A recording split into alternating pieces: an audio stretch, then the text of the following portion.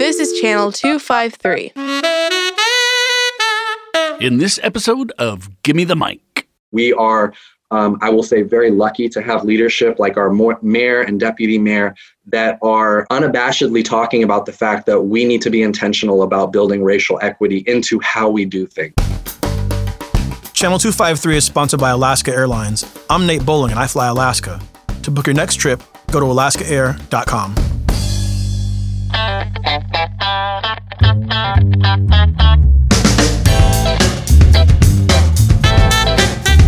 Give me the mic.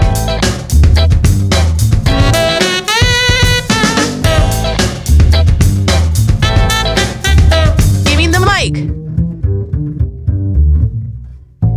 Good morning and welcome to the second annual State of Black Tacoma.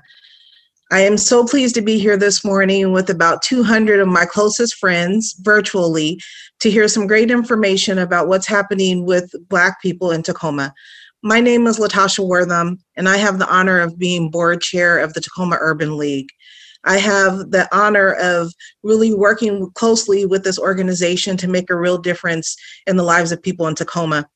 I'm very honored to be joined by many of my board members who you may not see right now, but are definitely here on the virtual call today.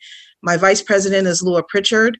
The secretary is Alicia Klein, treasurer Timothy Allen, board members Bonnie Pinckney, Cliff Brown, Alexandra Mather, Ephanis Henderson, and David Devine.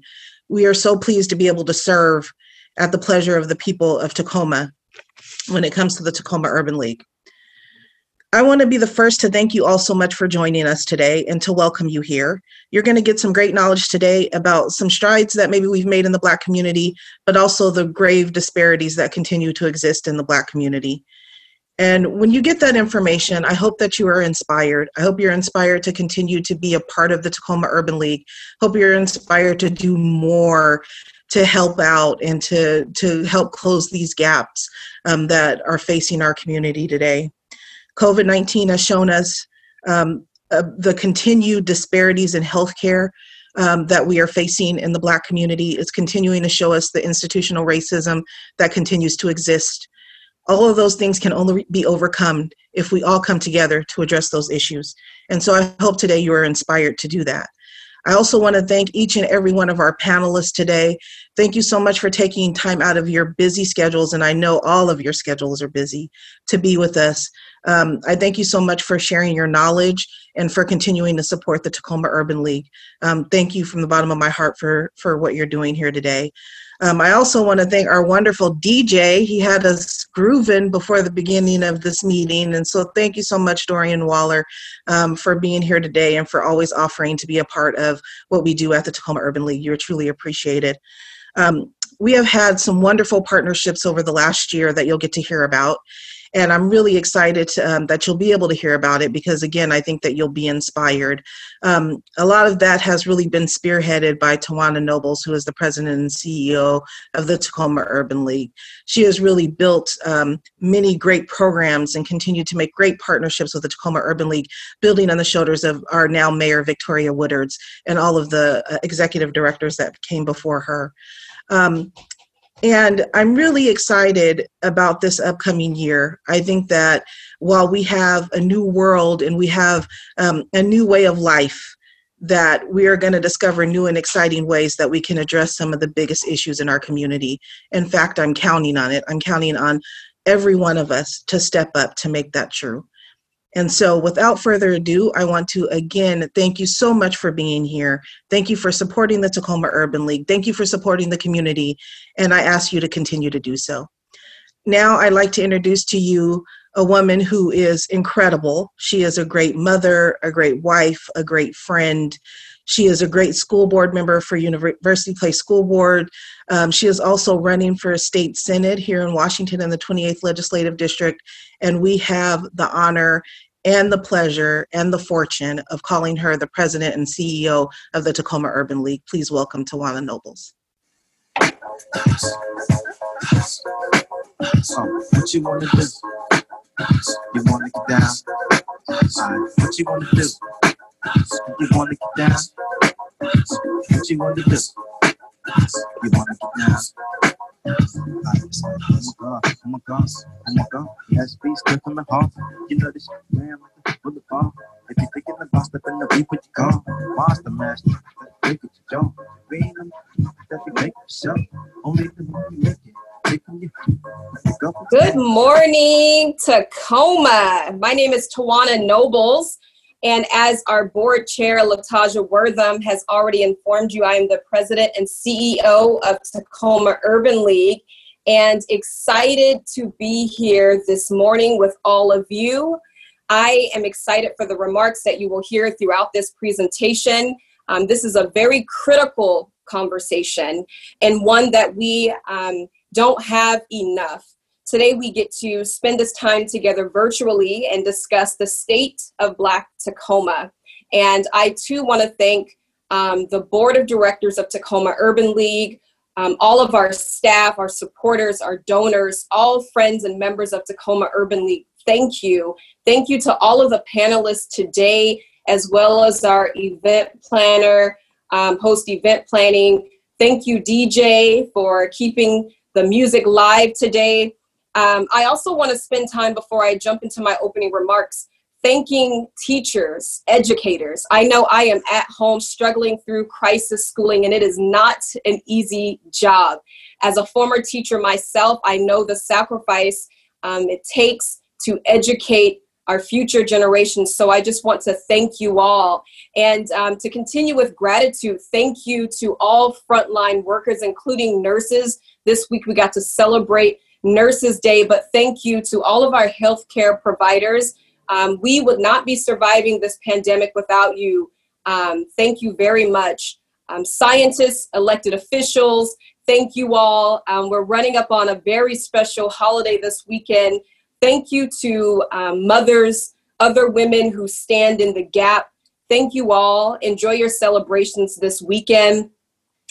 This is a very tough time as we are in the middle of a pandemic, but this is also a time to look at some of the silver lining as we deal with tremendous sadness, as we deal with the loss of jobs, the loss of lives, the loss of significant celebrations and opportunities, as we mourn innocent lives in this country.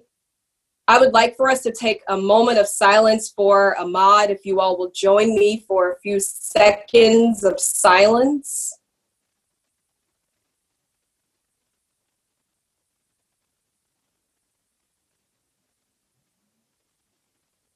Thank you. This conversation today is more important than ever. This conversation, as my board chair mentioned, will not just focus on the gaps, but also the gains that we've made.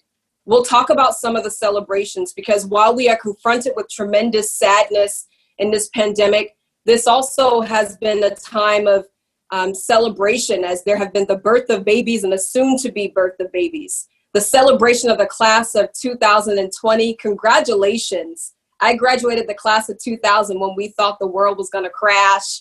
And so here I am 20 years later, and you will sit there leading in our community 20 years from now, remembering this unique time, graduating during a pandemic, but nonetheless, your achievements are recognized and celebrated. So thank you, community, for your resiliency. You probably are like me. This mask is a new accessory that I keep with me to keep myself safe, as well as washing my hands and sanitizer and just staying home. But I am grateful for the resiliency of our youngest community members to our more seasoned community members and everyone in between. This has been a very challenging time, and Tacoma Urban League remains on the front line, providing services remotely. I can tell you now, it is not easy to run a homeschool or crisis school, to run a household, to run a nonprofit, and to run for state senate in the middle of a pandemic. It is a new experience, but I'm grateful for another day, grateful to continue standing, grateful for an amazing, determined staff who continues to provide virtual services all across this county. We have an amazing program lined up for you today.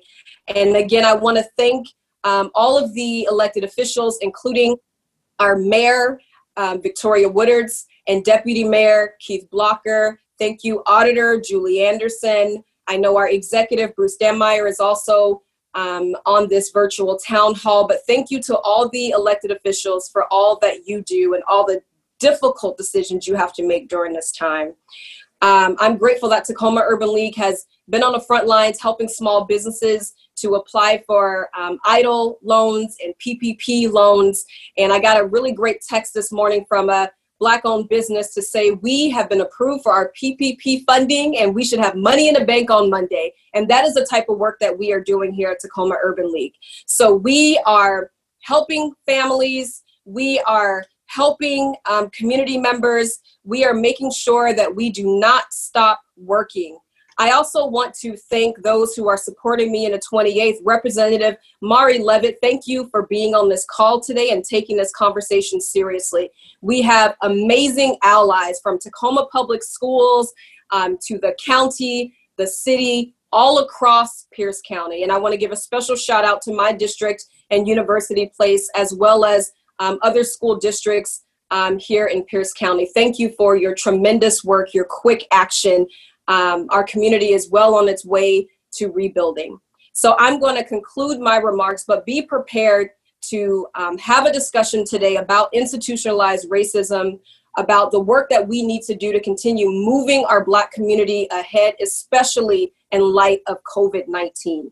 Grab your notebooks, grab your pens, take notes. We have a really great program in store for you today. And if you have questions about Tacoma Urban League, visit our website at thetacomaurbanleague.org. I now would like to introduce the mayor of this great city of Tacoma, our very own Mayor Victoria Woodards. Thank you.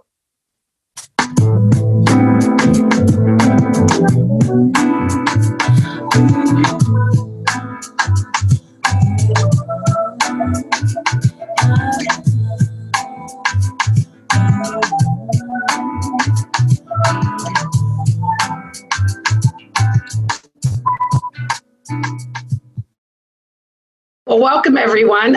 Hey DJ, you know what my song is. I just wanted to give Dorian a hard time. Thank you all for joining the Urban League today at this town hall, the State of Black Tacoma. I am grateful to its president, Tawana Nobles, and to the board chair, Latasha Wortham, for their leadership in continuing to take this organization to another level. I'm also grateful for all of the board and all of the supporters who keep the Urban League going. I can't tell you all how important the work of the League is. Not that it hasn't been important for the last 50 years, but it is so incredibly important in this time.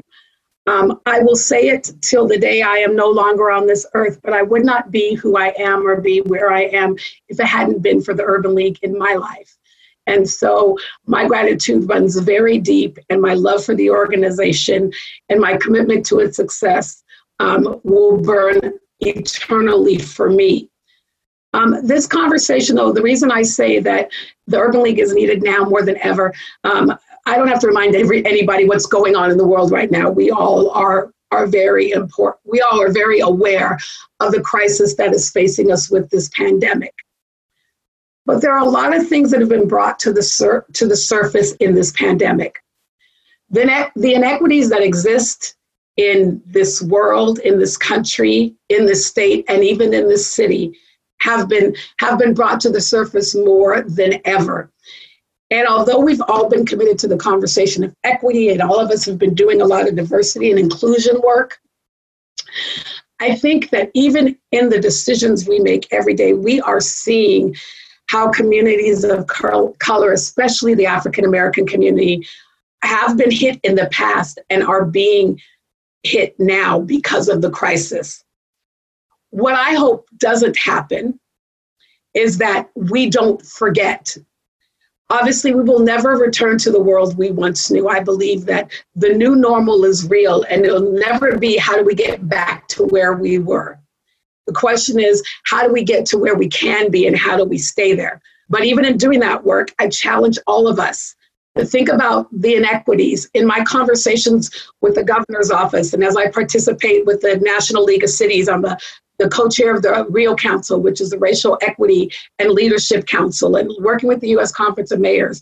As we talk about ideas and thoughts about how we reopen and how we target to make sure that the most vulnerable people in our community get the support that they need, I'm consistently reminded about how difficult it is to do that because of the place that people of color have been put in all of these years, and how difficult as we think about even reopening the state of Washington, and we open golf courses and those kinds, and hunting and fishing.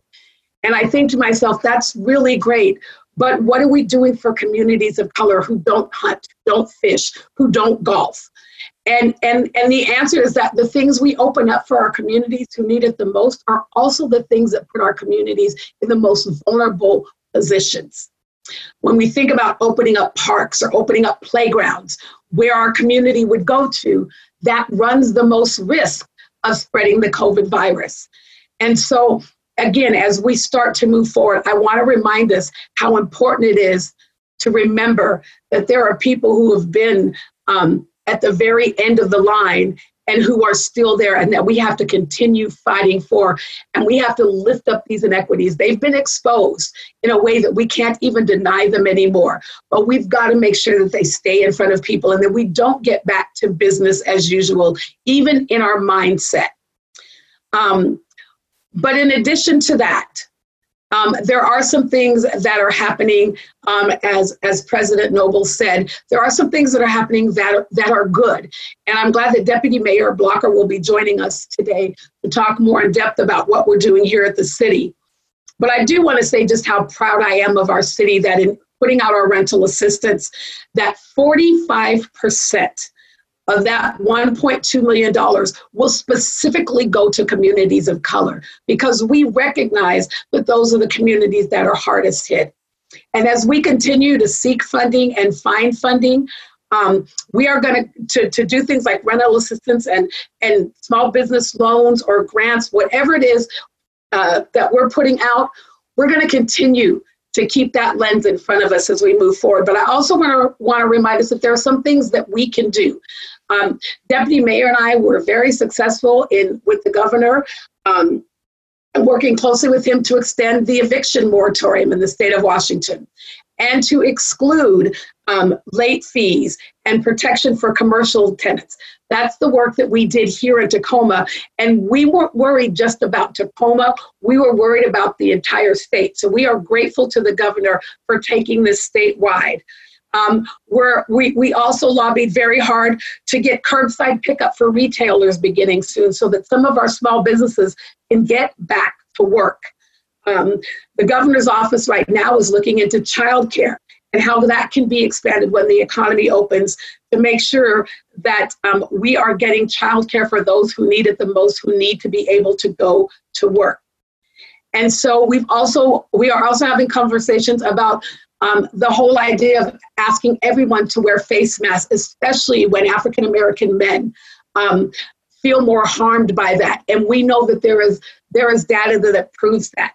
So we're going to continue to work on behalf of everyone in our community. We're also going to continue to fight for African-Americans in this community. I may be the mayor of Tacoma, but I wake up every day an African-American woman, and that doesn't change for me. But I just want you to know that with all of us working together, there is a path forward. And as you'll hear from the wonderful presenters today, they will share with you where we've been, where we are, and what we can do to continue to move forward. And we stand in front of them, behind them, and beside them to help them get the work done, also in partnership with the Urban League. So thank you all. Please stay safe, stay healthy, and we will get through this. We'll get through this because we'll do it together. And just like in any storm, we will be stronger in the end for having gone through it. All of our frontline workers, everyone on this call today who's working hard, elected officials, I'll just say ditto to the list that Tawana laid out and everyone will lay out today. Thank you for your service. Thank you for putting your lives on the line every day to make sure that our residents stay safe And all of you stay healthy. Thank you.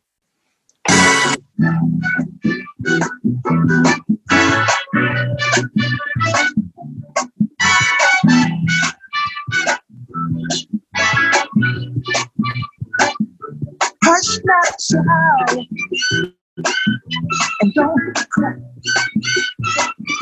Your folks might understand you by and by.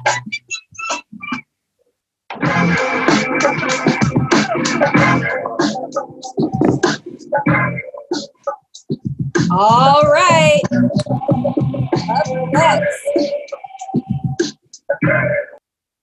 Up next, we get to bring you Deputy Mayor Keith Blocker with comments on the impacts of COVID-19.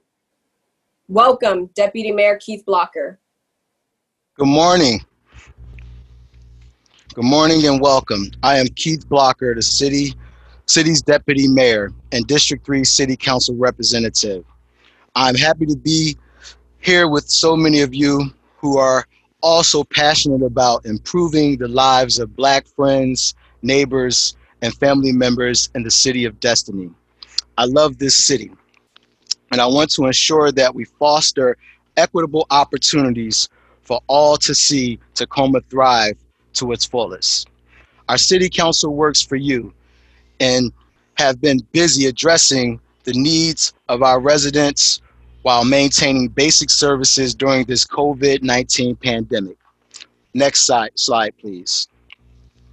Most recently, the city established a rental assistance program and identified $1.2 million from Housing Trust Fund resources to provide $1,000 paid to landlords of residents who make less than 50% of the area median income to help keep residents in their homes during this crisis. The application period ended yesterday, but I wanted to highlight this good work. The program has set aside 45% of the funds for households of color. Based on our research, 45% of the homeless population documented to be those who are non-white.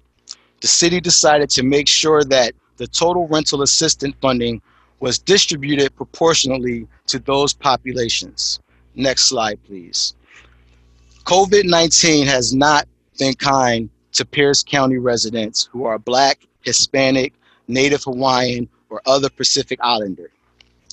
The data shows, and the table comes from the Tacoma Pierce County Health Department from April 16th. The data has actually changed slightly as of April 29th and has shown an increase in how this virus is disproportionately affecting people of color. The slide shows that 11.1% of confirmed cases are from people who identify as Black or African American, but the latest data now has it at 12.1%. Blacks or African Americans make up only 7.1% of the Pierce County population. Latinos, Native Hawaiian, or other Pacific Islanders are being impacted at higher rates based upon their population as well. In the latest data, residents identifying as white make up 53.7% of the confirmed cases, but make up 65.6% of the Pierce County population. In the latest data, people of color make up 46.2% of confirmed cases, but represent 34% of the county population. We know we have inequities related to race, and COVID-19 is shining a bright light on the topic. We have much work to do to close these gaps. Next slide, please. Regarding unemployment in Pierce County, we know COVID-19 has taken its toll. The top graph shows the initial claims of unemployment insurance in Pierce County from 2005 through the end of 2020. You can see the drastic and immediate upward trend lying at the far right, showing in March 2020, there were over 52,000 individuals who filed for unemployment insurance through the state's Employment Security Department. The bottom chart shows the number of continuing unemployment claims from 2005 to March 2020. You can see the dramatic spike in March 2020 to a level similar to that of 2009 during the last recession. We know this is a spike in unemployment these days, and some of us likely know family, friends, or neighbors who have lost a job. We also know that unemployment impacts Black and African American individuals at higher rates than Hispanics, Asians, or white Americans. Next slide, please. This is the chart from the Bureau of Labor Statistics that shows the national unemployment rate by race and Hispanic or Latino ethnicity seasonally adjusted from 1990 to 2020.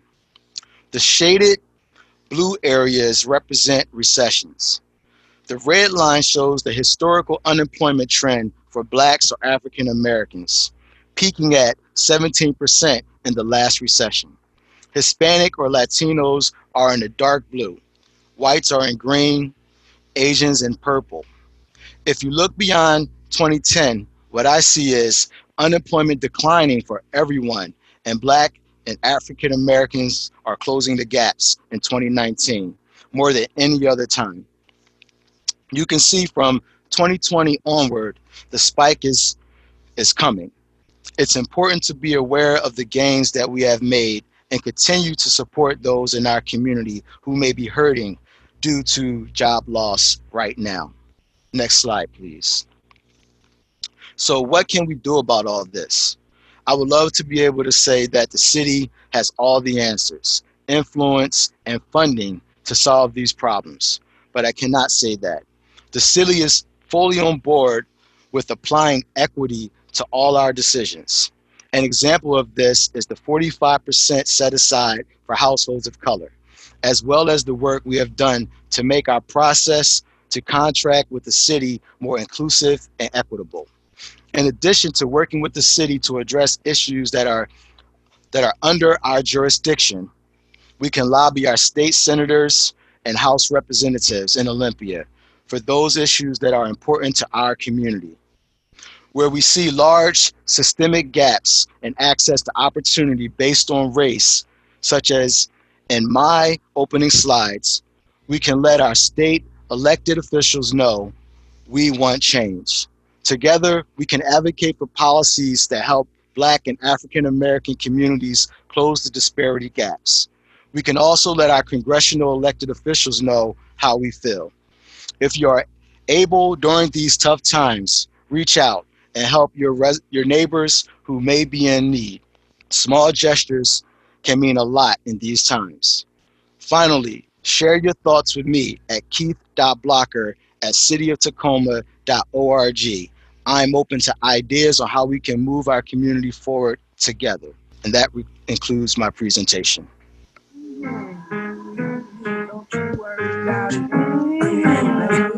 Check it out. Don't you worry about it. Don't you worry about it. Don't you worry about it. Don't you worry about it. Thank you very much, DJ Man. This is Tawana Nobles again. And I just want to let you all know that this broadcast is being recorded, and we will provide a link to you likely as soon as tomorrow. And also, Channel 253 has graciously agreed to provide this as a podcast. So you will have this content. I know all of you will not be able to stay the duration of these presentations, although I encourage you to. This is information you want to hear firsthand. But we will also provide the content for you to be able to refer to inform your work throughout this year and beyond. Thank you so much, Deputy Mayor Keith Blocker, for your remarks. That was outstanding. And next, we're going to have a very important conversation. Those of you on the phone can't see the slide, so I will reiterate what we are seeing on our slides. But next up is our Pierce County Auditor, Julie Anderson, and she's going to present very important information about voting and census. I know a lot of folks are maybe worried about election turnout, but we will assure you that elections will continue to happen, and your civic engagement is also imperative. And if you have not completed your 2020 census, it will take you 10 minutes to complete 10 questions. And the good thing is you only have to do this every 10 years, although there is work in between that we must do civically as a community. Please join me in welcoming our Pierce County Auditor, Julie Anderson. Thank you, Tawana. This is Julie Anderson, as you said, and thanks for inviting me to talk about the gaps, the gains, and the opportunities for the African American and Black community of the city of Tacoma. You wanted me to focus specifically on census and elections. So we deal a lot with data. I'm just going to give you some really quick slides with maps to show what I think we already know, which is we have a lot of residual patterns of historic racism and current inequities. So let's go to slide 1. This is the 2016 general election, and we have identified, using American Community Survey data, a 5-year estimate of the highest density African American census precincts or census tracts, and they are outlined in red. And I think that for those of you, and I think everybody joining this webinar if you know much about redlining, you can see the residual effects here mirrored in voter turnout in a presidential election. Next slide. And then not much changed in the 2020 presidential preference primary that we just had in March. Don't get too excited about the fact that those colors deepened. You really need to compare. You need to compare the census tracts on their own on each map. But we really do see the same pattern in terms of turnout. This turnout was, 45%. And if you go back to the first slide, that was turnout of 74%. Okay, go back to the 2020. And next slide. We also tried to track changes in the rate or amount of registered voters per precinct or census tract. And you can, I want you to know that those hashed census tracts couldn't be analyzed because once a year we update and adjust precinct boundaries, and we do that after the November election. So we had changes between the two data points. But you can see that again we've got lighter shading in those African American density census tracts, and that is a concern. Most of you already know that there was a suite of election laws that changed effective June of 2019 that I don't think have quite taken hold yet, and we haven't started to see the beneficial effects. That'll take a little while. And that includes same-day voter registration, automatic voter registration, and the pre-registration of 16 and 17-year-olds.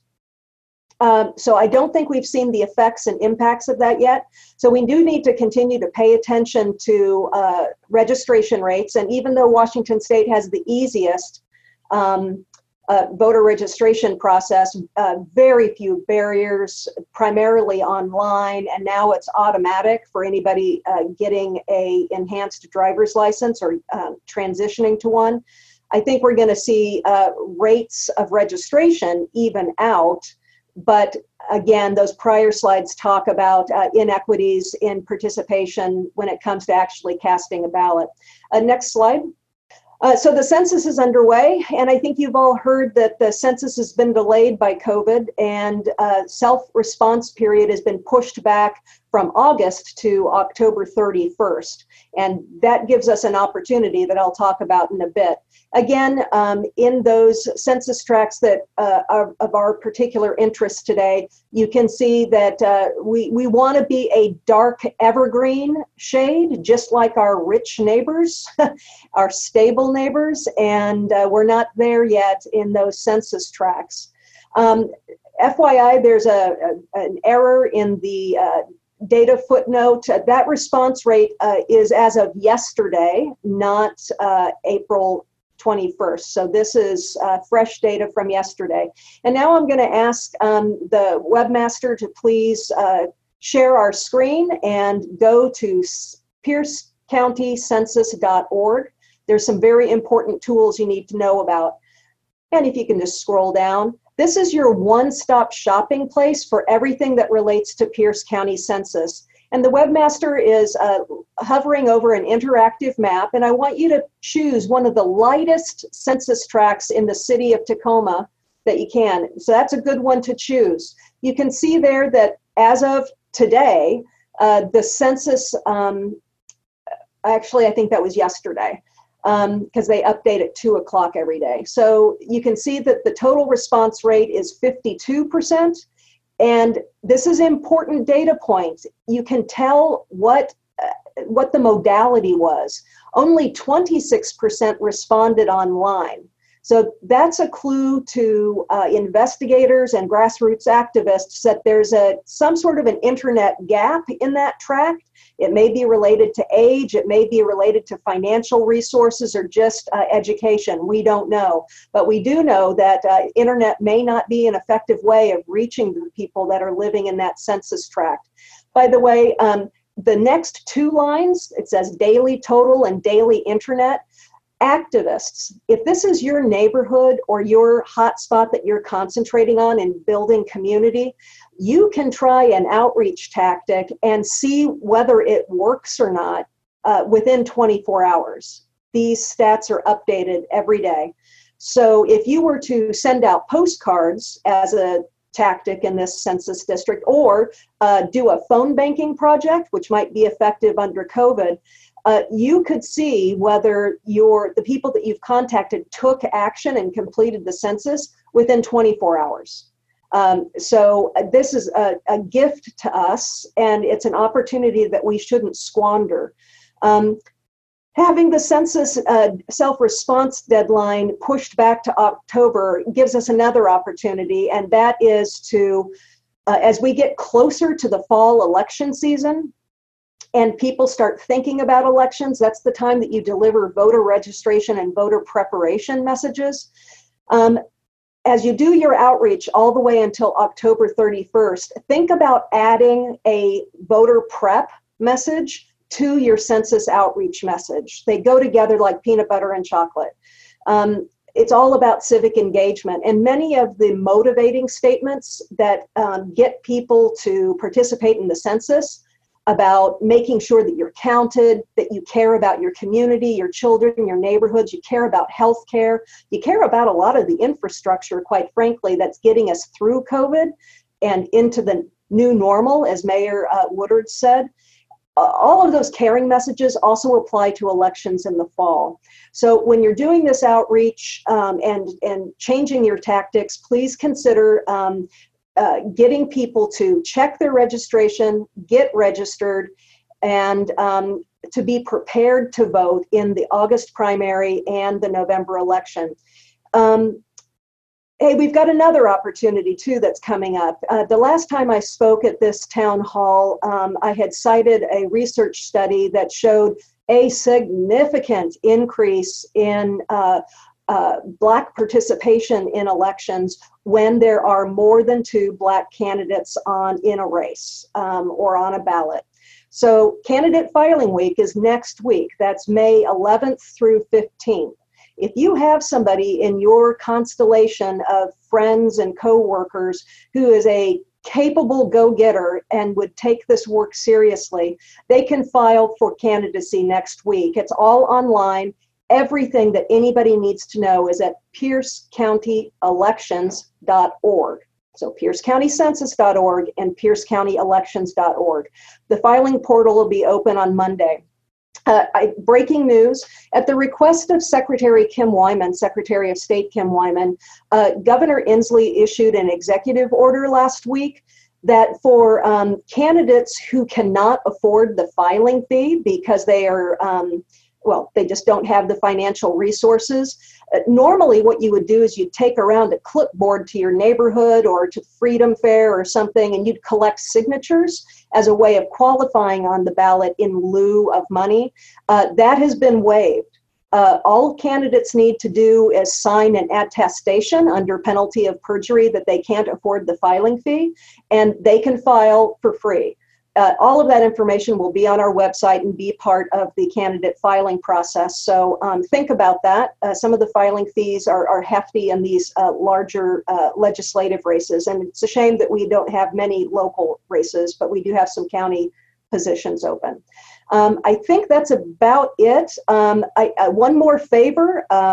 So those were some opportunities. Use those precision tactics available on the census. Take advantage of the delayed deadline and add a voter prep message to your census outreach, and then candidate filing. I would ask, it's incredibly important that as we approach the fall elections, that we not wait until the last minute to prepare our voters. Same day registration means that 8 days before the election, you have to come in person to get that stuff done. We can't risk that in COVID. There's going to be a big rebound, and it's going to be high flu season as we approach the November election. People of color have already been overexposed to this terrible virus and overexposed to the consequences.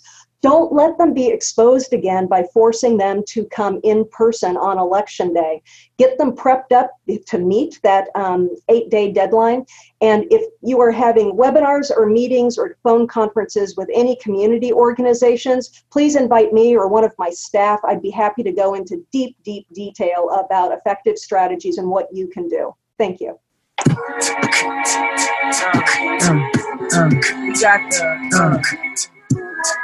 Got the refugee camp here, conspiracy theory, why?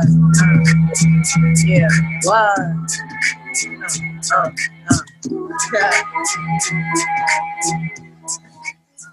Thank you very much, Auditor Julie Anderson. I have completed my census and will continue to be an active voter and continue to be civically engaged. And I thank all of you who have already completed your census. But if you haven't, make that a priority this week. You can even do it while you're on this call. Go grab it and complete it now. I want to shift us to our next topic, which is education. And I'm so honored that we get to be joined by none other than Tacoma Public Schools' Superintendent, Carla Santorno. Please join me in welcoming Carla Santorno. You have to give a silent applause, but I'm excited to learn about education because I am passionate about education, still have 3 kids in public schools, and I know how much of a sacrifice, but also a bit of a pain it is to shift to online and figure out the technology and support our own students at home. But families are doing it, and Superintendent Carla Santorno will give us an update on what's happening in Tacoma Public Schools. Thank you. It's a pleasure to be here and to be a part of this opportunity. If we can show the first slide. I think that this is a great title for what we are attempting to do in Tacoma, serving students in unprecedented times. And I have to say that every year, as we work to get students to a higher education level, we really work to even the playing field and to look at equity. I want this group to know that in the fall, way before COVID, we had started planning. We had an equity design force, and Tacoma values equity, but we had started a design force to really talk about, okay, it is time to make everything mandatory and to make sure that we have a systems level approach to equity. And so we had just started that and have had a multifaceted task force working for it. And today, right before I sat down for this presentation, I launched the first video to get our leaders ready for that. And I tell you, it was very timely because this COVID-19 has changed our world. Next slide. So I know for all of you that the timeline has been fast and furious, but I think sometimes it helps to look at this. Today is May 7th, and so it has been exactly 2 months since the first date on March 7th, where Mary Lyon had its first confirmed case, and we had to close the school. And you can see that the closures started after that, and all schools closed on March 16th. And then here we are 2 months out from when Governor Inslee closed all school buildings for the remainder of the year. So we have gone through incredible transitions and have moved quickly, often making decisions that we're coming right ahead of guidance or waiting for guidance in order for us to make the decision, because we have to wait for the governor or for the health department or for the superintendent of instruction to help us. So it has been a wild ride that we are still on. There's not a day that goes by where someone doesn't say, Carla, what's the fall going to look like? And we are preparing wildly for 5 or 6 different scenarios, because depending on the trajectory of the disease, we don't know what fall exactly will look like. So we're preparing for several different scenarios. You'll see from this slide that I'd say that we've had 3 primary priorities. One is governor asked us to open day camps for first responders, so that we are not in the day camp business. So we counted on partners to sit with us and work with us to get the day camp started. The second thing that we know we have to do because of our population and because of some students that do not have access, that do not have stable food situations, that we wanted to make sure that students had food. And then the second thing is our mission, which is to make sure that students are exposed to high quality instruction. So next slide. So let's start with the food. This is a map that talks about where right now, today, that we had food distribution in the city of Tacoma. You'll see that we are serving free breakfast and lunch to all kids up to age 18. It started with 10 middle school sites, because typically in the summer, we feed students at those 10 middle schools. We have programs. We thought that would be adequate. And I'll talk toward the end of the presentation when I talk about impacts. But one of the things we learned is that we have so many students that do not have even the access to get to these sites. So we ended up adding bus routes and 120 stops, 40 bus routes, 120 stops at businesses, apartment complexes, and elementary schools to make sure that our students had access to food. We also felt like lunch wasn't enough, so we asked the feds, the United States Department of Agriculture, if we could also put a lunch and a breakfast in one bag so that we could see. We're serving about 18,000 meals a week, and so it's become quite an endeavor. So that's part of our part of the work we've done with food. We're still worrying about the summer because COVID situation doesn't look like it's going to change over the summer. We typically have the 10 middle school sites. We're looking at funding. We've had great partners that have come forward, and I'll talk about how that's been one of the things that we've helped our students of color, our Black students, is because we have such incredible partners that have helped. We have partners that have adopted individual schools, which has really made a difference, and we'll talk about that.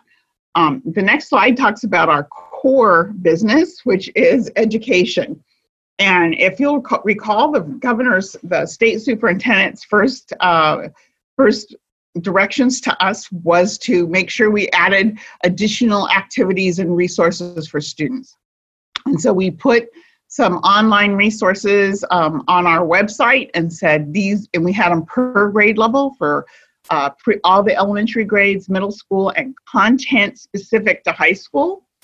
We knew right away that that wasn't good enough because we didn't have students that had enough devices. We know during the school year, we have kiosks in the schools where parents can come and access the internet. And we knew that they wouldn't have access to that with school buildings closed. So we put packets in the schools to make sure that they had an opportunity to get those. And we distributed those at the bus stops. Next slide. Then about March 16th, so this is an opportunity for the packet. So we distribute them on Tuesdays and Thursdays at all middle schools from 10 to noon. We've since changed the hours because we have parents coming to pick up packets during their lunch hour and they can't make it by 12 o'clock. So we've extended the hours so that, or changed the hours so that parents can pick them up. On about March 16th, the governor, the state superintendent said, no, we want, it looks like this is going to last a while. We want you to provide instruction totally aligned, and our instruction in the packets and online was aligned with our curriculum. But we want our teachers to be involved every day in a one-on-one situation with our students, which is quite an endeavor, not just for Tacoma, but for districts across the state. Next slide. So we started doing that right away. And we had teachers that have been phone calling, that have been doing lessons on the iPhones, that have been doing distance learning. And I mean distance learning from doing the team meetings or the Zoom meetings. We're not doing Zoom because there's issues for boundaries, but we've been doing some Teams. And so as we've gone through this endeavor, from food to providing packets to online resources to day-to-day instruction with students, and I don't mean that there's a teacher in front of the student every day, but that they're doing things to teach kids through these learning. And if you're a parent working with kids, you know how challenging that's been. But the access issues for Black children have been startling, and it's really brought it out. So there are any of the things on this list that you see in front of you that I didn't know about. What I didn't know is the depth to the inequity about those. So food. We know that we have lots of students on free and reduced lunch. It ranges in Tacoma from 62% to about 62 to 65% every year. Part of that is because some students, especially in our high schools, they don't sign up for free and reduced lunch because it's a stigma that they don't want attached to them. And so we've had to be really careful with making sure.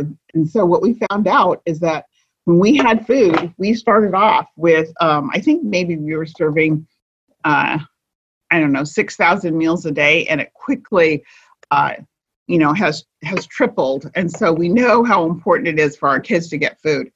Transportation. Yeah, I know that our students have to get to school by the bus to make it timely and to get them on a regular time. What I didn't know is how many of our students don't have access to transportation at all beside the bus. And so when you ask them to go to a middle school for food, they can't make it. When you ask them to go to the middle school, expect them to go to a middle school to pick up learning packets, they can't do it. We have students, you saw the map that Julie showed about location, and we find that there are students in locations, that are squeezed, or they live, in partial blocks that aren't easily found. We have teachers that have been out looking for students' homes because the address on their emergency card doesn't match. And so we have lots of students that are in situations, they're living with grandmas, they're living with aunties, they're living with other families, and they've given an address that isn't theirs. And so it has been incredible to find how many of our students, logistically are hard to locate when we're trying to get the materials. The next thing has been just about supplies. I know as a mother, as a parent, when I had young students, that if they had a special project, you had to run out and get, the art supplies that they needed. And what we're finding is we have lots of students that don't even have basic supplies. We just started, I think, this week passing out pencils, pens, pads, and paper, because we have students that don't have those kinds of supplies at home, and they don't have the transportation or the money right now to go and get those. The other thing I don't have on this list but should have been there is communication. And we have students that don't have access to communication with their teachers. I talked this morning, I had a principals meeting with my elementary and my elementary schools principals, and last week with high school and middle school. And we have lots of students that we haven't been able to get a hold of at all because their phone number, they often move and they have situations that we haven't been able to find, an address that really matches. So we know we need that. And then the last thing on there is technology. I can't believe that anybody hasn't, that hasn't had an opportunity to know how divided the access is for technology. It's shameful. It's a community issue. I'm embarrassed that I didn't know that it was to the extent it was. We're not alone. It's across the state. But we have many students of color that are without either the devices and or the connection. And they thought they had internet because they had an iPhone, but they cannot do assignments on an iPhone. Next slide. So two things, we did a survey. This is just an informal survey, but we had more people respond to it than we've ever seen. And you've seen that we have a high proportion of students that cannot access online learning by neighborhood.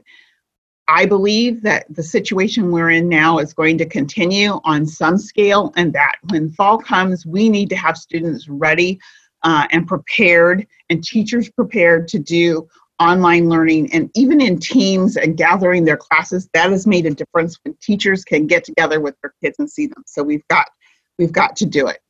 Next slide. So what do? These are things we thought we had. These are things we have in place that we're going to have to expand on to meet the challenges of COVID-19. We form relationships. We want teachers to know their students and know who they are. We have expanded support. The reason our levy money is so important is because we need family liaisons. We need social workers. We need more than one counselor. We need people to provide that extra support and to go out to families and find out what they need. We have great partners, and thank goodness to all of you. Urban League, thank you. I've had shout outs, principals today that said, you're going to the Urban League? Tell them we appreciate the support they've given our schools. You've provided food, you've provided resources, you have provided devices. Thank you for the work that you've done. And we know that I know that we have to build bridges with all these partners because, we can't do it alone. We've got to have people that can help us. So next slide. These are the gaps. This is what we've learned, and this is what we need all of you to come together and help us, because in order for us to teach students in an equitable way, we need to take care of these problems. Number one, multi-layer student social systems. So we have Black students that are with aunties sometime, and with grandmas sometimes, and with a friend sometimes, and we need to go beyond the emergency card and have better systems. You would not believe the efforts that we've had with teachers trying to reach their students, but numbers and the typical emergency card doesn't work. We've got it. Number two, we've got to take care of the technology inequity. We are working right now. We've had lots of partners come forward. We will get devices in the hands of every student. We won't get to elementary probably until maybe January, but we'll have middle school. Our plan is to have middle school done because we believe that it depends on how school starts. But if school starts and we're not there every day, we're going to have to be able to be able to use those devices and internet. And we're going to have to go to the community. We have had partners step up, and we believe we're going to be able to announce that we've got, we're increasing the hot spots for technology. We've had different partners that have offered solutions. We're really working on that, but we're still going to need your help. We need enhanced case management. So we need to try, it kind of goes with making sure that we have more people who know who kids are, where they are, and what they're doing. We need enhanced parent-guardian connections. Okay, I am clear now, we cannot just rely on parent-teacher conferences and the phone calls. We have to have deep relationships with parents. And one of the great things about this COVID-19 is that we have had parents call teachers and say, hey, I have no clue what this means. How do I do it? And have had these daily conversations. And that's been great. We need to foster those teacher-student connections before we ever have to go through one of these again. We need to have our students learn how to do remote learning practice and how to get motivated for it and how to use each other. We need to provide parent PD, professional development. We need parents to know how to run a team meeting, how to get it connected and get it up once we get them the technology. And then the last one I think is the most important, and that is we have to triangulate and probably more than triangulate, but we need to get all these different relationships, these that you've talked about and the partners that are here today, and make sure that we build this labyrinth, kind of go back to that multi-layer student social systems so that we support our Black youngsters, our kids of color that need more than the traditional support, because in a situation where we're now, we understand how important. We've reduced our lack of engagement. In the beginning, we had 40% of our kids where we hadn't even reached them or heard from them. With the advent of the grading coming out and taking attendance, that has and teachers finally getting a hold of people, that is probably down between around 10% in some schools. So we can do that. Do we have more work to do? Yes. And we know that as soon as we get any information about the fall, we'll be able to move and talk about how do we adapt to having social distancing in a classroom.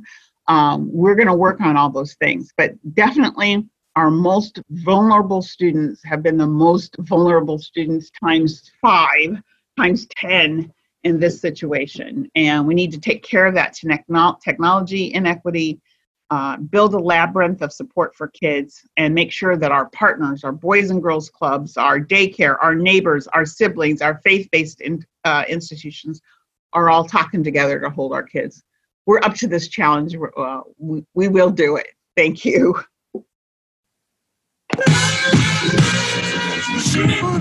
Here we come, y'all. Here we come. Here we come, y'all. Here we come. Here we come, y'all. Here we come. Here we come, y'all. All moving. Here we come, y'all. Here we come. Here we come, y'all. Here we come. Here we come, y'all. Here we come. Thank you very much for that presentation, Superintendent Carla Santorno. I just want to give a shout out to our MEL involvement team, our MIP team, because they have been providing additional supervision and activity and compassion and support and love at some of the Tacoma Public Schools day camps. So thank you to the MEL involvement team.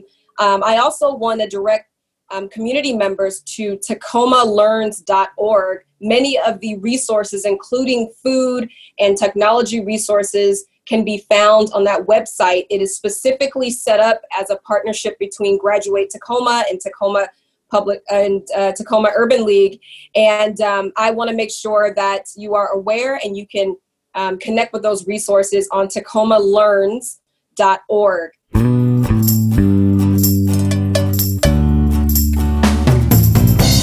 Hi, I'm Eric Hanberg, host of the Channel 253 podcast, We Art Tacoma. And I've been a member of TAPCO Credit Union since I was a kid. Really. My parents set up a savings account for me, and I've had that account with them ever since.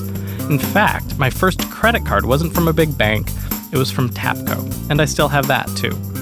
What I appreciate about TAPCO is they are intensely local. Just like Channel 253, TAPCO keeps its focus on Tacoma and Pierce County. They have easy-to-reach branches and ATMs in the Tacoma area, and when I don't want to drive, I just use their online or mobile banking. To this day, TAPCO helps parents teach kids good savings habits. The Moolah Kids Club teaches kids about savings, not only through interest on their money, but with special prizes and discounts at local attractions. So if you want to help your kids start a savings account the same way my parents did, check out our local credit union at tapcocu.org. My thanks to TAPCO for their support of this podcast and Channel 253. Next, we have with us Ryan Mello, who is the Executive Director of Pierce Conservation District, and he's going to inform us on the state of Black Tacoma as it relates to environment. And if you are not familiar with the social determinants of health, environment is key. And it's more than just tree canopies and other things that we typically associate with environment, such as pollution. There's a lot to it, and I'm excited today to have Ryan speak to us about the state of our community. Please join me in welcoming Ryan Mello. Thank you, Tawana, and it's great to see many of the names. I wish I could see your smiling faces. But it's great to see so many familiar names on the participant list. I am joining all of you on my kitchen table, working from home, like many of you are, teaching kids at home and working from home and trying to keep up at home. So great to be with all of you. And Tawana, thank you for organizing the second annual State of Black Tacoma. It is a real honor to be with everybody.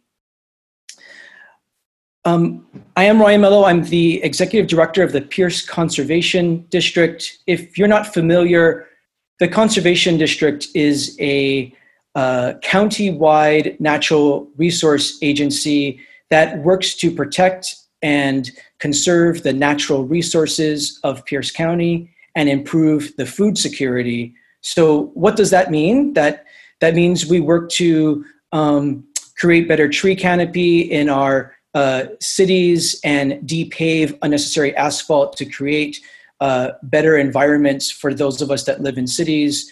We protect our farms and improve the health of the soil of our farms and support our farmers to be profitable and grow healthy food. We help recover endangered salmon through all of our major river systems in Pierce County, the Nisqually system, the Puyallup system, the Chambers Clover system, and others. And we also work a lot on food access and food security. Our team are the ones that are on the ground supporting over 80 different community gardens throughout Tacoma and Pierce County, and many other food security issues that we're going to talk about together today. Next slide, please. So we know very clearly that there are major disparities as it relates to our health. And some of the information I'm going to highlight for us is not new to our participants, but I think maybe shows a slightly different angle or helps us talk about these issues in a slightly deeper way. We know because of the incredible work of our very progressive and community-driven Tacoma Pierce County Health Department, we know, and we have very good data about what makes us healthy and what are causing inequities in the health of our population in Tacoma and Pierce County. This map likely looks familiar to many of you. This is a map that looks at the health disparities in Tacoma and Pierce County. The greener colors are, this is a life expectancy map. The greener, cooler colors have a higher life expectancy. The warmer colors, the orange and reds, are areas where there are lower life expectancies. In some cases, you will see a difference of 30 years of life expectancy difference. In an orange, in a red area, the life expectancy is in the 67 to 72 years of age life expectancy range, compared to someone in a dark green, which is in the mid to higher 80s of life expectancy. So we are seeing in clear parts of our community, 10, 15, 20, 25 years of life on this earth expectancy difference. It does not get more real than that, my friends, about the true costs of the major disparities that are facing us right here in Tacoma.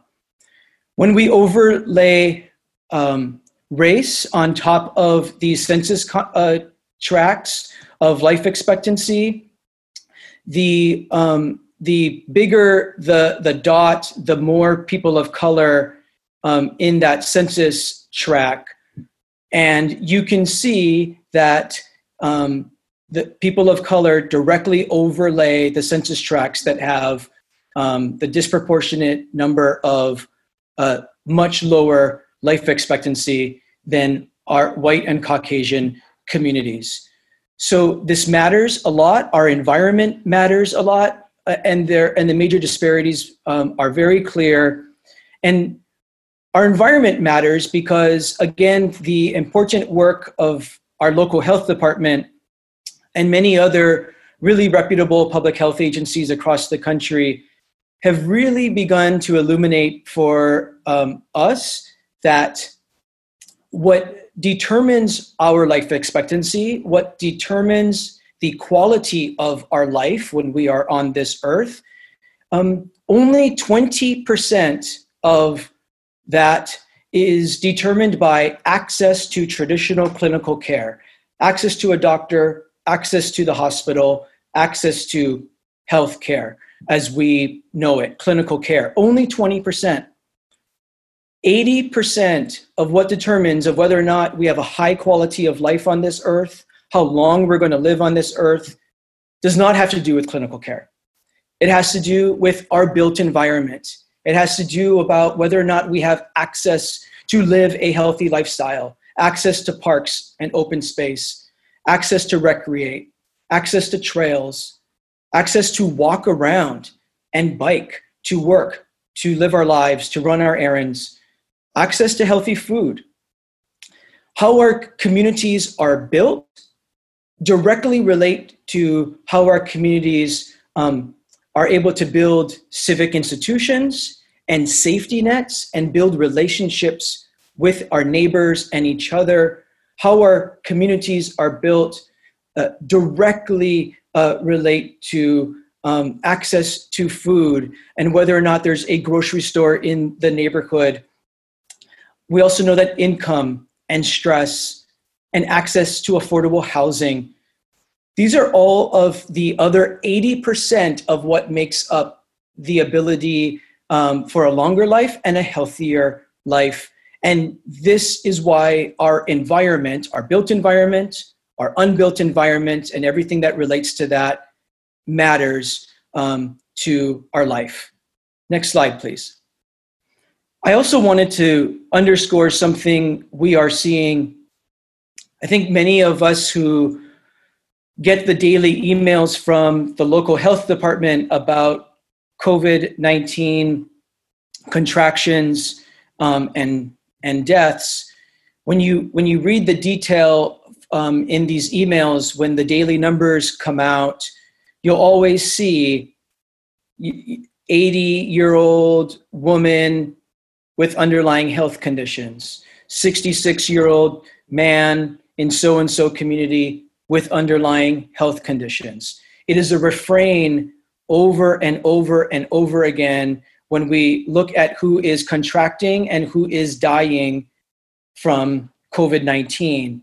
And the people who are disproportionately dying from COVID-19, when you read the data from our health department, have underlying health conditions. And we know from a recent national study from Fordham University that African Americans are 4 times more likely to know someone who died of COVID-19. And the point that I want to underscore here is that these underlying health conditions that everyone, disproportionately people of color, are dying with COVID-19 are directly related to our environment. The kind of environment they are forced to live in, whether or not the air is clean, whether or not they have diabetes or have had a stroke or heart disease or other underlying health conditions directly relates to their environment, their ability to be healthy, stay healthy, breathe fresh air, eat healthy food, have access to food, have access to a walkable environment, affordable housing, and so forth. All of this directly relates to these underlying health conditions. Next slide, please. Tawana asked all of us to speak about gains in the sectors that we are leading in. I wish I had more gains to report on, Tawana and friends. One gain that I will share is something in the environmental field that people like me follow very closely, which is something we have dubbed the green ceiling. What this chart shows you, I realize it's a little hard to read, but you see the infographic, and the takeaway here from this infographic is that in leadership roles, both staff leadership and board and elected leadership. We have disproportionately fewer people of color serving in leadership and board positions in non-government organizations, government organizations, foundations, disproportionately fewer. And we know that backtracks, we can draw a direct line to folks early on in their lives and their ability to access experiences and work in the environmental field. So you look starting with internships and hired staff, and we see that about 22.5% of interns in the last 3 years or so were people of color only. So disproportionately fewer people of color who are getting internships. So it doesn't take rocket surgery to understand that that directly feeds into why we have fewer staff of people of color, fewer leadership roles, and fewer board and elected positions. Direct relationship to early experiences in life and early job and career opportunities. But so while the numbers are nowhere near where we want to need them to be, the gain here that I would like to point out is my organization, the Conservation District, and I know from my network, Citizens for a Healthy Bay, as an example, the Washington Conservation Voters and Washington Environmental Council, many other conservation districts across Puget Sound, and many other sustainability organizations are taking this work incredibly seriously, really understand this relationship of early internship and job opportunity and job training opportunity. And I can tell you firsthand that processes are changing, culture is changing, leadership is changing. To really understand this and make changes, I want to give a quick shout out. At the Conservation District, we have partnered and contracted with the amazing team at Coleman and Associates, Pat Coleman, Annie Jones Barnes, Kelly Richardson, phenomenal team of experts in the field of diversity, equity, and inclusion. They have been our partners for the past several years, being shoulder to shoulder with us, helping us to really undo our processes, rethink how we hire, rethink how we create internship and job opportunities, rethink how we interview and how we deliver program in a more equitable way. I highly recommend their work and their partnership. But we are making gains here. Next slide, please. There are a tremendous amount of gaps that, again, directly correlate to lower life expectancy and lower quality of life, as we've already indicated.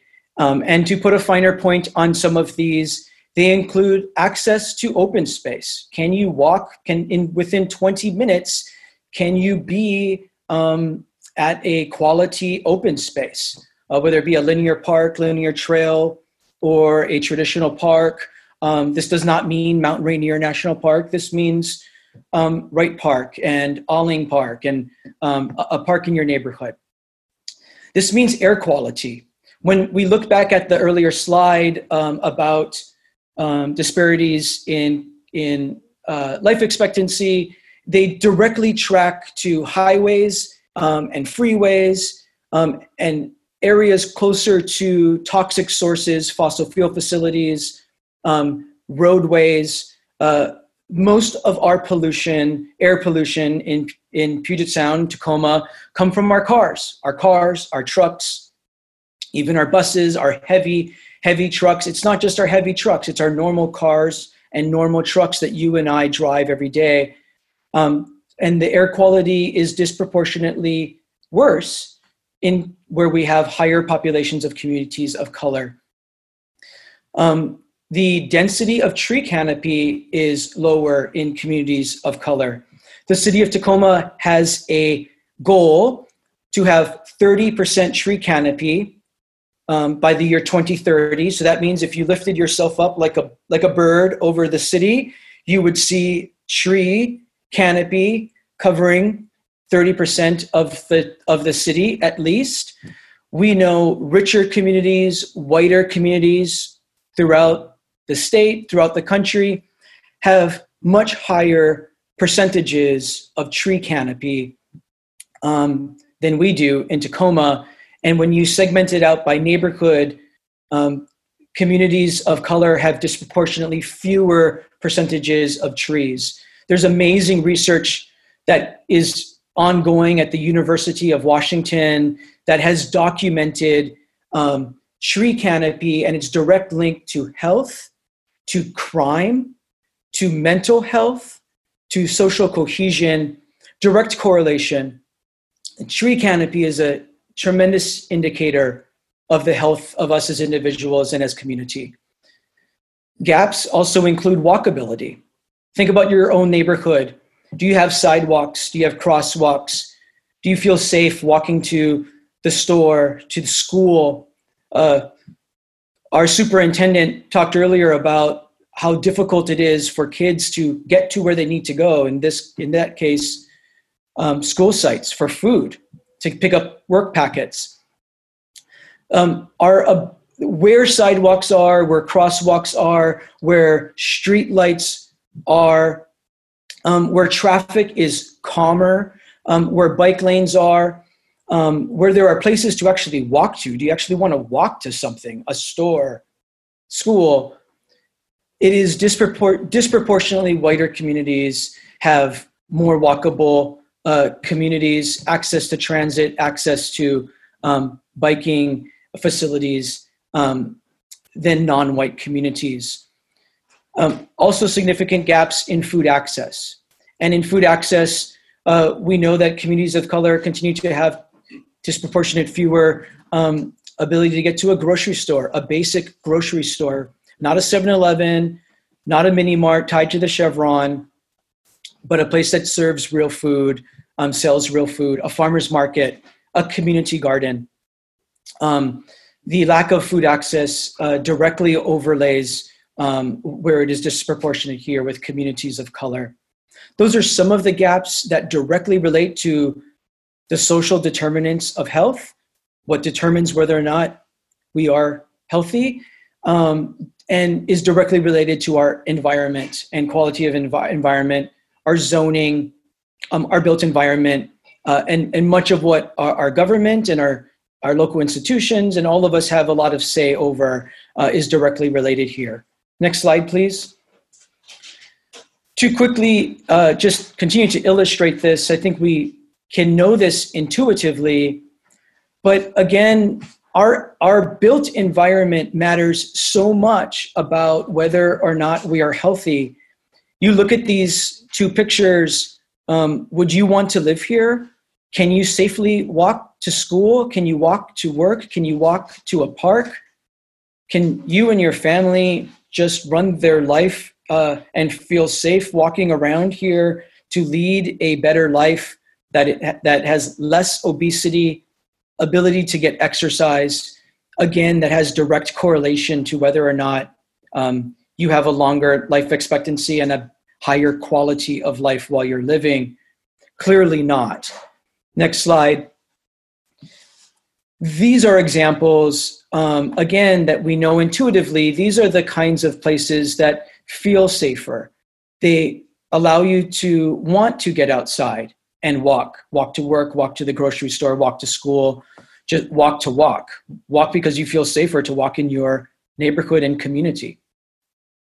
So you can see how these cities are laid out, how the built environment is zoned and built, and the infrastructure, how it's invested in, whether you have trees or not, whether you have sidewalks or not. All of this are really overt areas that directly relate to our environment and our quality of life. Next slide, please. So where have we had some growth? We've had growth in a number of areas. We are by no means there. So lots of opportunities for growth. As I've mentioned previously, we have opportunities to increase our tree canopy, starting with communities of color and low-income communities.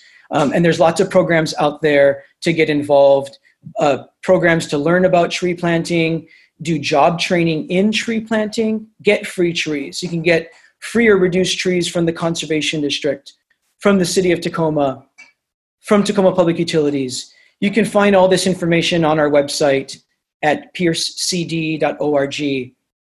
There's opportunities to depave a part of your neighborhood. Your next walk, hopefully you can walk in your neighborhood, but your next walk, take a look around and see where are the areas of unneeded pavement, and what does that unneeded pavement do to the rainwater that rushes to Puget Sound, to how hot it feels in the heat of the summer, how it looks and feels, how it contributes to the quality of your neighborhood. Could it be depaved? Could that be removed? Is it unnecessary? And could it be put in place something else that you or the neighborhood wants? That something else could be a community garden. It could be sidewalks. It could be a place to play. It could just be green space. Could be a lot of different things that are more healthy and useful.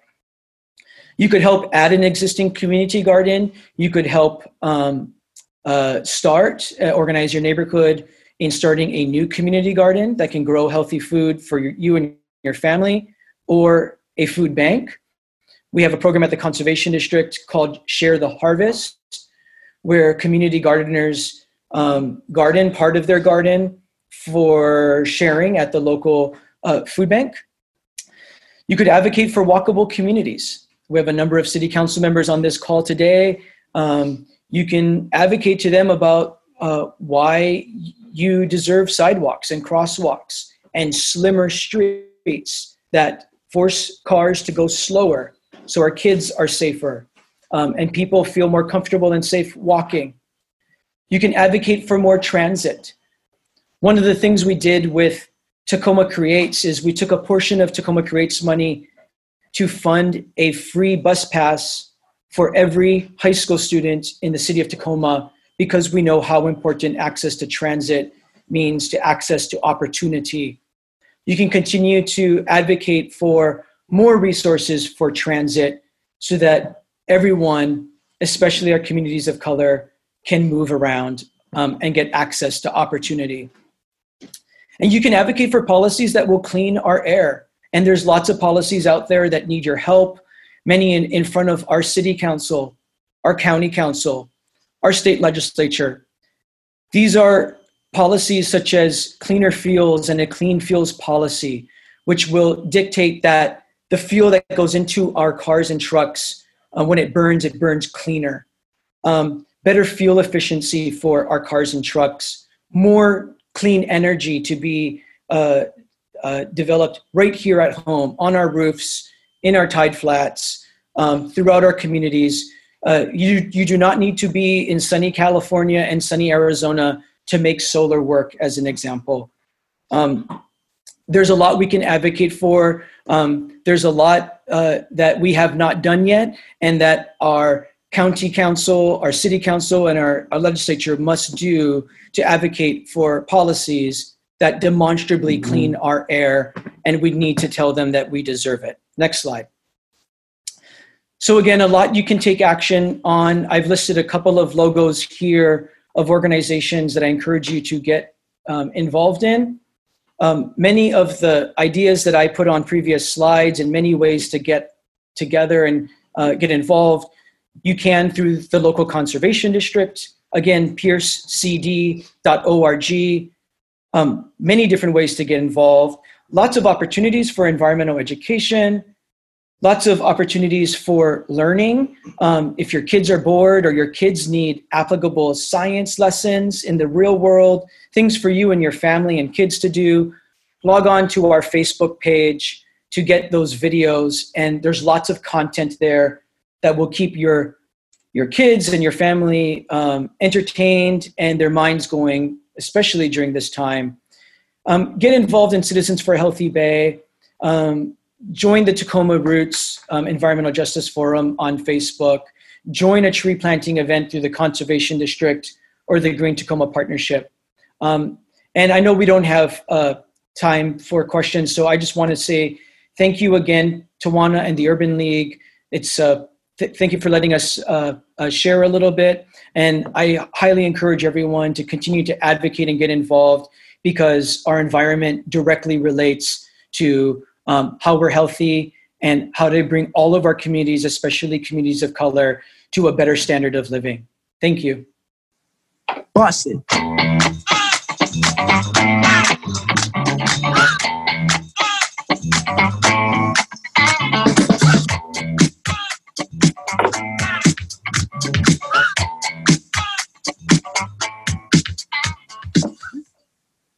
Thank you very much, Ryan Mello and Pierce Conservation District. Up next, we want to talk about employment. Deputy Mayor Keith Blocker pointed to some of the skyrocketing unemployment data, and I can just imagine what it's like at Workforce Central right now. So please join me in welcoming Deborah Howell as we talk about employment in the state of Black Tacoma. Thank you. Thank you, everyone, for having me here today. It's a pleasure to be here, and I appreciate the opportunity to speak with you today. I want to tell you a little bit about Workforce Central and what our role is. We carry out the vision of the chief local elected officials in our Workforce Development Council, that is populated by trade, business, and education and other stakeholders in our community, very invested in workforce development. So I appreciate the opportunity to tell you a little bit about what our tenet is, which is to really champion comprehensive system work in response to workforce development. We also want to make sure we're evaluating our processes as workforce development and evaluating how the system is moving forward in terms of the needs that we have in our community for workforce development. We also try to convene partners when it's appropriate to do so around initiatives and really identifying the gaps in our community around workforce development as well. And last but not least, we want to be good stewards of the dollars that we get. We want to ensure that they go to the appropriate resources and to the job seekers and businesses process to ensure great service delivery and being very transparent with those public dollars. So I do want to start out after this nice, sort of overview of Workforce Central, start out with a little bit of a quote that I think is incredibly appropriate. Not everything that is faced can be changed, but nothing can be changed until it's faced. So I feel like that's incredibly appropriate in the moment that we're in, as many of our other panelists have already highlighted that we have had a spotlight on the disparities in our current world. So if I can go to slide 2, please. So I did want to talk about, this was my sort of compulsion to really be looking at, I should have talked to Ryan before this, to be looking at Black leadership and trying to figure out a way to quantify whether we've had increase, because that's a really important part of our workforce, our labor force out there. And the influence and the power of voice there is so incredibly important, and I wanted to highlight that, I think, as one of our gains. Increased conversation in regards to policy is a really big conversation happening across the state and in our local area, in particular when it comes to workforce development. Because what that really means is we've had to take a really good look at our policies and what they create for our job seekers and possibly even our businesses as we're trying to influence a change in our workplace moments around equity and inclusion in those moments as well. And what I appreciate about Tacoma and Pierce County is that we have a drive to increase awareness around equity in regards to workplaces and how we're doing outreach and how we're doing all the mechanisms and protocols that we use to reach out to our labor force and potential candidates out there in the market. Our ode to this is the creation of the Community Engagement Task Force. And what we wanted to take a look at is, as we were looking at our own space and our own internal workings about protocol, our WorkSource Center, what does it look like in terms of outreach? And that was our first foray into taking a look at making sure that we organically and formally embed the ideal of DEI, diversity, equity, and inclusion in that process from the top, the middle, and the end, all the way through the process, and have it built in and not have it be an afterthought after policy has been created, after protocol and process has been created. So that was our thought process around that. And we'll take that model and move it into other processes that we do so that we can ensure that we are being responsive. And I think the next thing to that is that we have to be incredibly accountable to the things that we find and be responsive to it.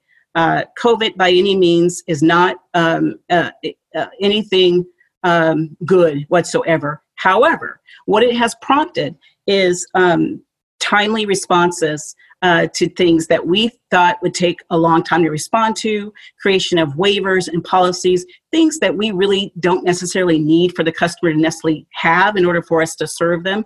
And this has expedited the opportunity to make sure those type of policies are the first ones to be updated and are reviewed. I think that the next gain, I just need to highlight this because it's important to me, is I have to shout out to organizations like the Tacoma Urban League who hold us accountable and keep us honest to the truth. And they are okay with us being uncomfortable in these conversations in the community. And I have to say, I absolutely appreciate that. So I did start this journey, this presentation journey in regards to reviewing gains for employment and education, Black leadership of businesses. And what I found, and I'm using things like the Prosperity Now scorecard and other Washington State data, I think what was discouraging for me is as a layman looking for data, I could not find an aggregate that allowed me to see year over year gains, particularly for just Pierce County in terms of how we are doing in those areas. I can see data, and most of the data, timeframes 2013, 2017, 2018, we are still behind the curve in many of those areas. It's you could clearly kind of see that. So in regards to that, I think we have some work to do so that we can visibly and very easily see where we are moving and what our growth looks like in all of those areas time over time, particularly for folks who are looking for information so they can inform their workspaces, inform their processes and what they're doing. So that is an opportunity. If I could go to slide 3, please. So my slides are very simple, and I think it's really because I was putting more thought into my process about what types of things I want to talk about in terms of gaps. We know we have a plethora of gaps when it comes to equity issues and inclusion, but I wanted to focus on a couple of moments that I'm not sure I hear a lot about in the community. At least that's just my opinion. So I think it's powerful to see that we do have Black leadership, Black voice in the community, but I had a hard time, and I wish I would have, talked to Ryan before, but I really had a hard time finding data that in Pierce County that allows us to see what our gains have been, where we started, and what it looks like in terms of growth of Black leadership, which I think would inform how we maneuver through creating emerging leaders in our community, particularly from our young adult population, and what that would really look like. So I think that is an opportunity for us in the future to make that a little easier for us to all find and to know where it's at. This second gap that I'm going to describe, I think might ruffle some feathers, and I'm going to apologize ahead of time for that if it does do that, but I think it's noteworthy for me to talk about and to have a conversation about. We define what post-secondary education is. I think we must define what post-secondary education is and what it actually means to our community. Is it simply the act of going to college, four-year college, or is it the outcome receiving a career through rigorous study and training? And if that is the case, I want to, if we're not doing it yet, and I think we have had lots of conversations around this, I want to, advocate that we're also including the trades. Now, here's where I'm probably going to ruffle some feathers, because if we do include the trades as our post-secondary education moment as well, because there are high-wage moments in those trades, there are, wonderful opportunities for promotion. If we do that, then we really need to have an authentic conversation about the Black experience when it comes to trades, from the application process all the way through to once they make it into a trade. And I say this because we get part of our charge is to get young adults, particularly young adults of color, excited about going into high wage moments and jobs. And if they don't have a great experience from the top to the bottom, then we are encouraging folks to go and they have this not so great experience. And I think that needs to be authentic conversation in our community. And I talk about this because I've had conversations with people who have been in these moments.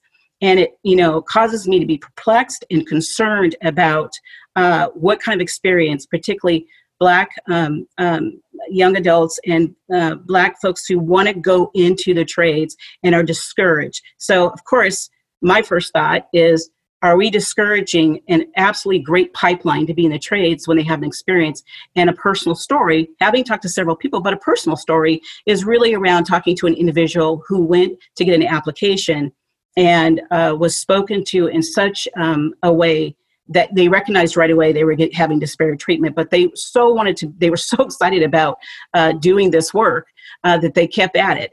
But the conversation became things like, well, you have to pass algebra.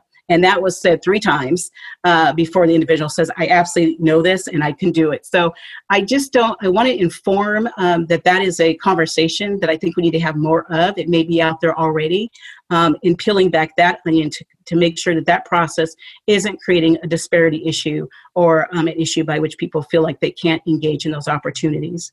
The next thing I want to talk about, I'm still on slide 3, is to talk about to recover economically. We know that all of our sectors will need to support that recovery, and we will need to support those sectors as they recover. Most importantly, our policies need to guide the resources that we're going to need to support workers and businesses in this time. So it's time to throw out old status quo policy that is absolutely emphatic, and to really peel back the onion on every policy that we have. And we need to measure every policy. And this is something that we have begun doing, both at, I think, the state level for workforce development policy and at our local level, is measured against, have we inadvertently created equity and disparity issues with our policies, both locally and statewide, and our processes. So in looking at those moments very critically and being accountable for what we have created and making sure that we fix them in a very timely manner, particularly in the times that we're living in right now. The other thing I will say is policy is important and revamping policy is important. I totally get that.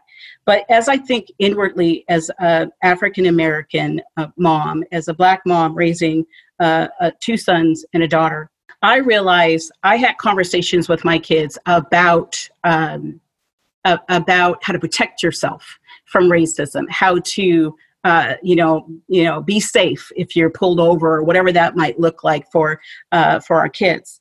What I realized I did not do is I may not have really prepared them for the experience of racism. And so I have a what if for us. What if we embedded actual courses, and quite frankly, I think they should be free, actual courses in our entire education system, particularly at that emerging career moment, college, high school, by which we have expert teachers who teach our Black community, our young Black community, how to maneuver through racism. And I say this because there are too many opportunities missed, too many promotional moments that are not happening, and retention moments. And then we also have our Black young adults leaving these opportunities, these great opportunities, feeling like they've been pushed out of a great opportunity in a great moment. So what if we had classes that help us define what kind of dialogue we can have with someone? I've had them over and over in my career. And those conversations could look like something like, I'm not leaving, you're not leaving. I understand that that's your value. So how are we going to figure this out type of moment? And most of the time people are shocked when those conversations occur in the workplace. But that is part of the diminishing of these moments that people have. And I'm just kind of talking real time. We already know that there's lots of data around these moments that happen on a regular basis.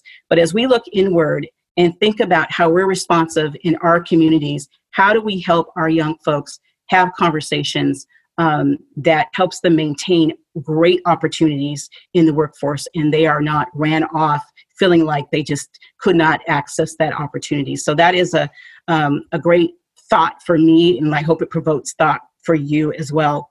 Slide 4, please. So I was asked to talk a little about the impact of COVID, and quite frankly, Deputy Mayor Keith Blocker was very eloquent in talking about some of the same data that I have sitting here as well. So I really won't go over all of those, but I'll just do some key moments here.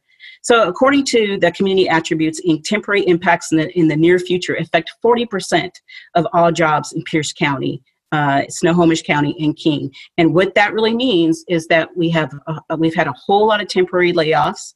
We've had reduction in force in some areas, increase in others, reduction in pay for families. And we know that families that are experiencing low income are usually the first hit by moments like this, and have been. So we already know that as well.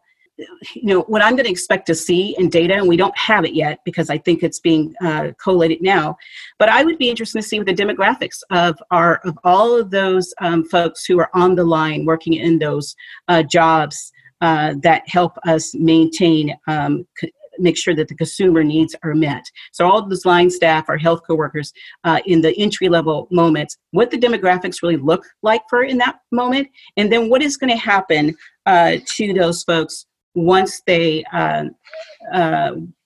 capacity isn't needed anymore. And we as workforce development are already planning for what that could possibly look like for us in terms of training dollars, in terms of the need of resources, and in terms of making sure people can move into another opportunity and upskill them. We also fully recognize that we have communities out there who do not have the resources. We're happy that we are doing virtual services. We're doing that across the region. But here's the deal. We know that there are people out there who do not have access to internet. They do not have the equipment. And in previous policy, that wasn't something that we necessarily were able to buy for folks. But because of this incredible time that we have learned that there are things we can waive that we as quickly as we can to make sure it's an ease of access for customers. We are looking at grants that help us buy equipment for folks, joining the city and the other partners in the community to make sure that we can provide food, because we know a healthy worker is a better worker, is a better labor force for us as well. So all of those moments are happening in the workforce development world as well. And I'm hoping that when we get everything sort of fleshed out and approved, that you will see all of those resources also on our website and can guide people to that process as well. So those are some of the moments that we're being thoughtful about and having and already doing. And one simple thing that we did, because we recognize right away that virtual and services and virtual classes and training may not be available to everybody, but at the very least, we wanted customers to be able to enroll in our services, even if they had to do a paper enrollment process. So we put some information out in front of the work source. We're looking at doing that in all of our other areas with our other partners. We've got, partners with the library system. So how can we put stuff in local communities that people can grab? And where are the other places that we can go if they don't have access to technology until we can get them there? So that's very important to us as well. So I just want to conclude by saying some of the challenges in just trying to create a presentation today was really trying to find data that was timely. A lot of the data was fairly old, that we can see year over year progression around leadership and processes in terms of the work that we are doing. I think that as we define what gains look like for us in the Black community. I mean, I know we want to know about business ownership and home ownership and education and all of those wonderful things that we should be looking at. But what are the other things that are indicative to our community that we want to look at as indicators that help us think about how we move forward in the future? I think those metrics will help us do that. I think we need to move beyond policy and promote DEI in an important strategic element and organic element in every culture that we're trying to build out in the workforce. and at any other of our other institutions as well. And I have a great appreciation for all of the work that our communities have been doing in this process. So I will end there, and I'm so sorry I forgot to do the slide thing. I apologize for that. But I do want to be intentional about time. I want to thank everybody for their time, and I wish everybody health and prosperity.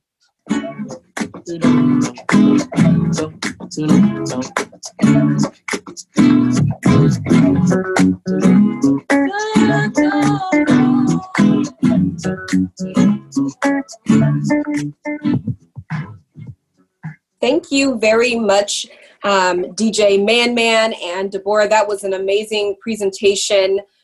We do have incredible work to do on behalf of the Black community, and thank you and your entire team and organization for leading the charge. We're right there with you. We definitely are partners in this work. I'd like to announce our next presentation by Jacques Colon, and he is the 2025 Strategic Manager for the City of Tacoma. We're gonna shift this conversation to housing. Thank you. Thank you. Hi, everybody. So my name is Jacques Colon. I am the 2025 Strategic Manager for the City of Tacoma. For those of you that don't know, Tacoma 2025 is the city's strategic plan developed by the City of Tacoma residents, not employees. And housing is a crucial part of what it takes to create the community that Tacoma wants. So that's what I'm going to talk to you about briefly today. Next slide. As part of Tacoma 2025, there are 5 main areas: livability, economy, education, civic engagement, and equity. And the idea is that none of those things can happen unless the other things are happening as well. And you can see here how housing is really central to us achieving a lot of the other aspects of Vision 2025. So for example, in order to have attainable housing, you have to have a livable wage job that allows you to have the income to afford that housing. And having housing is vital to staying healthy. We know that from the presentations that you heard earlier today, housing is a huge part of the puzzle that creates what our health is. And so when we think about housing, for those of you that are in the social services sector, you've probably heard of Housing First. And the idea there is that until you can solve people's housing instability, it is really, really hard to solve any other problem. That creating stable housing is what is, in many cases, the necessary foundational first step to being able to achieve any of the other things that we are trying to achieve in supporting our community. So next slide. We are in a housing crisis, and we have been in a housing crisis for many years now, as you all probably see and feel in our community right now. Before COVID hit, we had been in a time period of really prolonged rent increases and rate increases. And you can see here just, the cost of housing has been going up at a very fast rate. Now, what's really scary is that rate of housing increases is not being met with income increases. Income is staying flat, but people are being asked to pay more and more just to be able to afford their housing. The other problem is that there is a really, really limited supply of housing.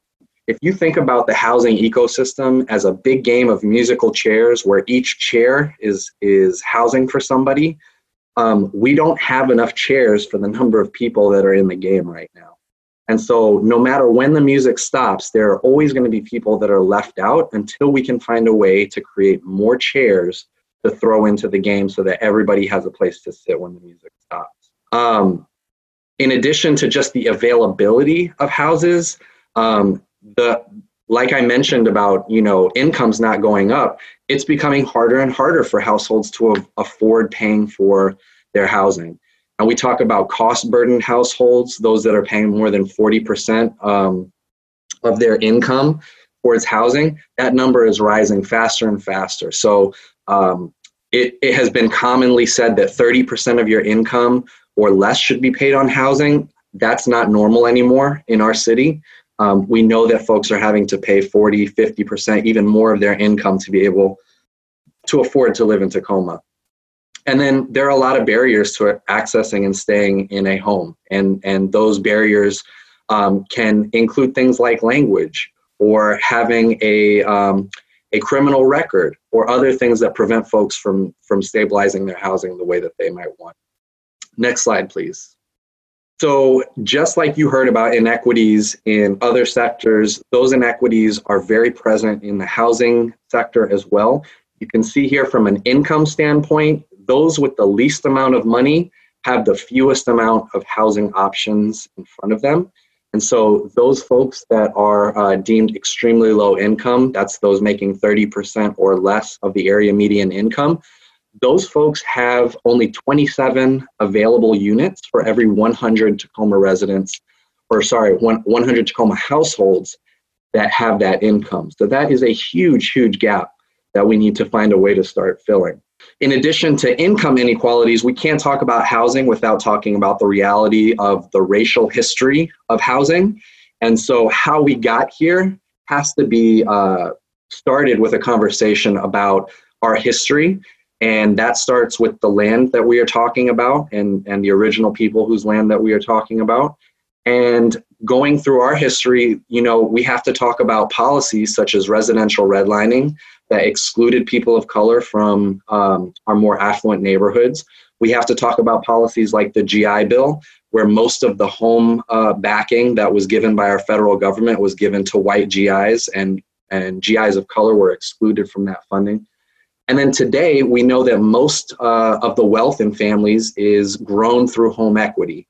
And we see that wealth gap is growing because historically white families have had access to home equity and families of color have not, definitely not to the same degree. And now you see that reflected in who is being put in a position to have to rent as those rent prices go up, and who actually has access to owning those properties and being supported by those rents. So next slide, please.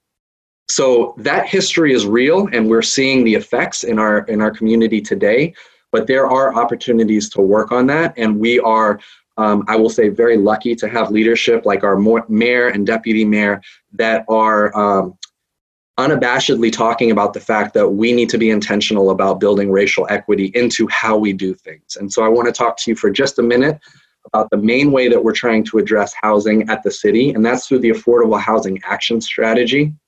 There's a lot more to talk about with this work than I can possibly cover in a few minutes. So the link on the right side of your screen should give you a place to go where you can see a lot more about what we are doing, how you can get involved, and contacting me if you would like to learn more. What I want to tell you very quickly, though, is that housing is very complex. There's no one-size-fits-all solution that we can just throw out there and solve these problems. So we're approaching it with 4 big objectives. I mentioned the musical chairs analogy at the beginning. We have to create more new affordable homes. There just aren't enough of them right now for the folks that need them. And so we have to create more chairs to throw in. The second is that we have existing affordable homes that may not stay affordable forever. So we need to find ways to preserve those affordable homes that are already existing, both through helping low-income homeowners, but also preserving low-income rental housing for more years and allowing folks to stay in the communities that they have made home. The third is to actually help residents experiencing a housing crisis. This has obviously become even more of a priority right now, considering how many people are struggling with lost jobs and housing insecurity. And then the fourth is removing barriers to housing, thinking about ways that we can create new processes, new ways of doing our work that really put the end user first, thinking about who is actually trying to get the housing and how do we help them best, and thinking about removing barriers, whether it's things like I mentioned, language access. Is that a barrier that we can deal with easily and take out of the picture for folks that are struggling to find housing stability? You see actions under each of these objectives. There are actually 24 different actions that are part of this plan. So when I said there's a lot more to talk about than I have time for, there really is. We have work going with each of these actions. I put a couple of the big ones just to show you. You heard from the deputy mayor and the mayor about the rental assistance program and how we were intentional about racial equity as part of that. And so would be happy if there's any follow-up questions after this if folks want to connect with me. Next slide. And so in terms of our immediate response to the crisis at hand, you heard about the state eviction and foreclosure moratorium. That is a great protection to make sure that folks aren't needlessly put on the street for the time being. But we know that much more is needed, that once that moratorium gets lifted, folks are still going to be struggling, and there is a lot of support that folks need so that we can keep our communities as intact and resilient as possible. And so a couple of examples of how we're trying to do that.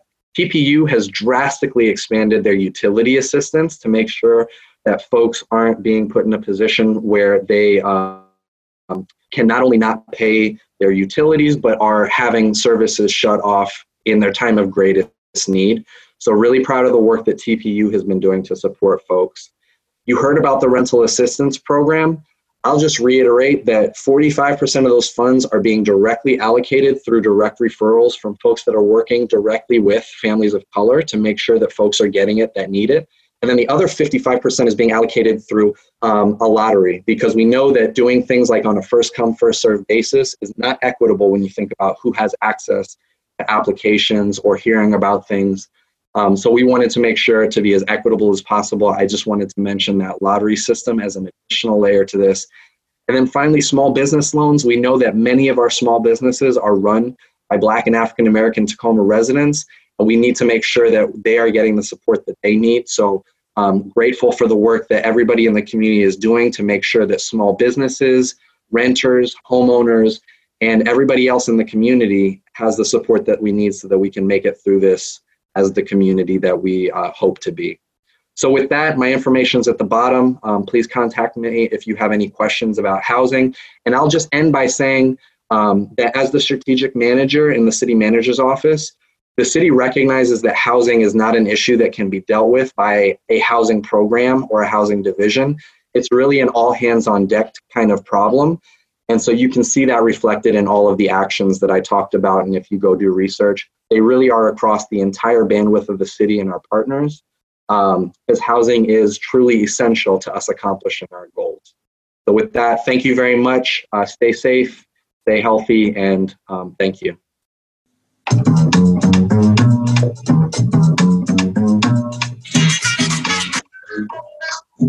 Don't sweat the technique.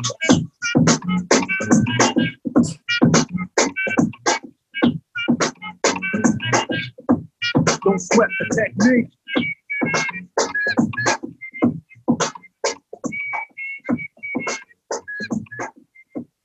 Thank you very much for that presentation, Jacques.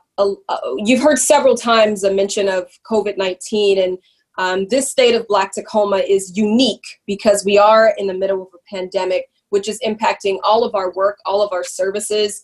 It is highlighting the disparities that you've heard many speakers say are not new, but are magnified in attention, and has made it certain that there is work to do around racial equity, not just across the world, not across the country, and not just around Pierce County, but right here in Tacoma, to listen to some of the data around life expectancy that is right here in our city, in this county. This is critical information for you to pay attention to, and I hope you all are taking really great notes. I know I've taken notes, and this is informative for the work that we will continue to do at Tacoma Urban League.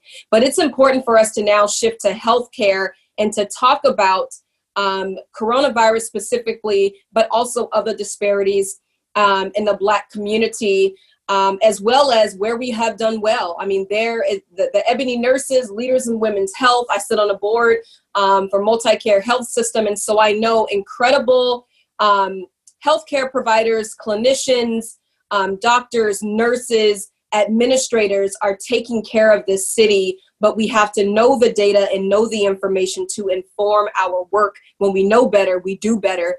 I also want to give a quick shout out to Representative Melanie Morgan, who was on a call with us today, as well as Farron Johnson and the incredible work that the expanded learning opportunities programs are offering to our students. Superintendent Carlos Santorno spoke to many of the gaps that exist for our students. The 26 to 28% of Tacoma Public School students of color on the east side and south end who still don't have access. And I want to just celebrate and recognize the ELO community that is stepping into that gap to make sure that those students receive what they need.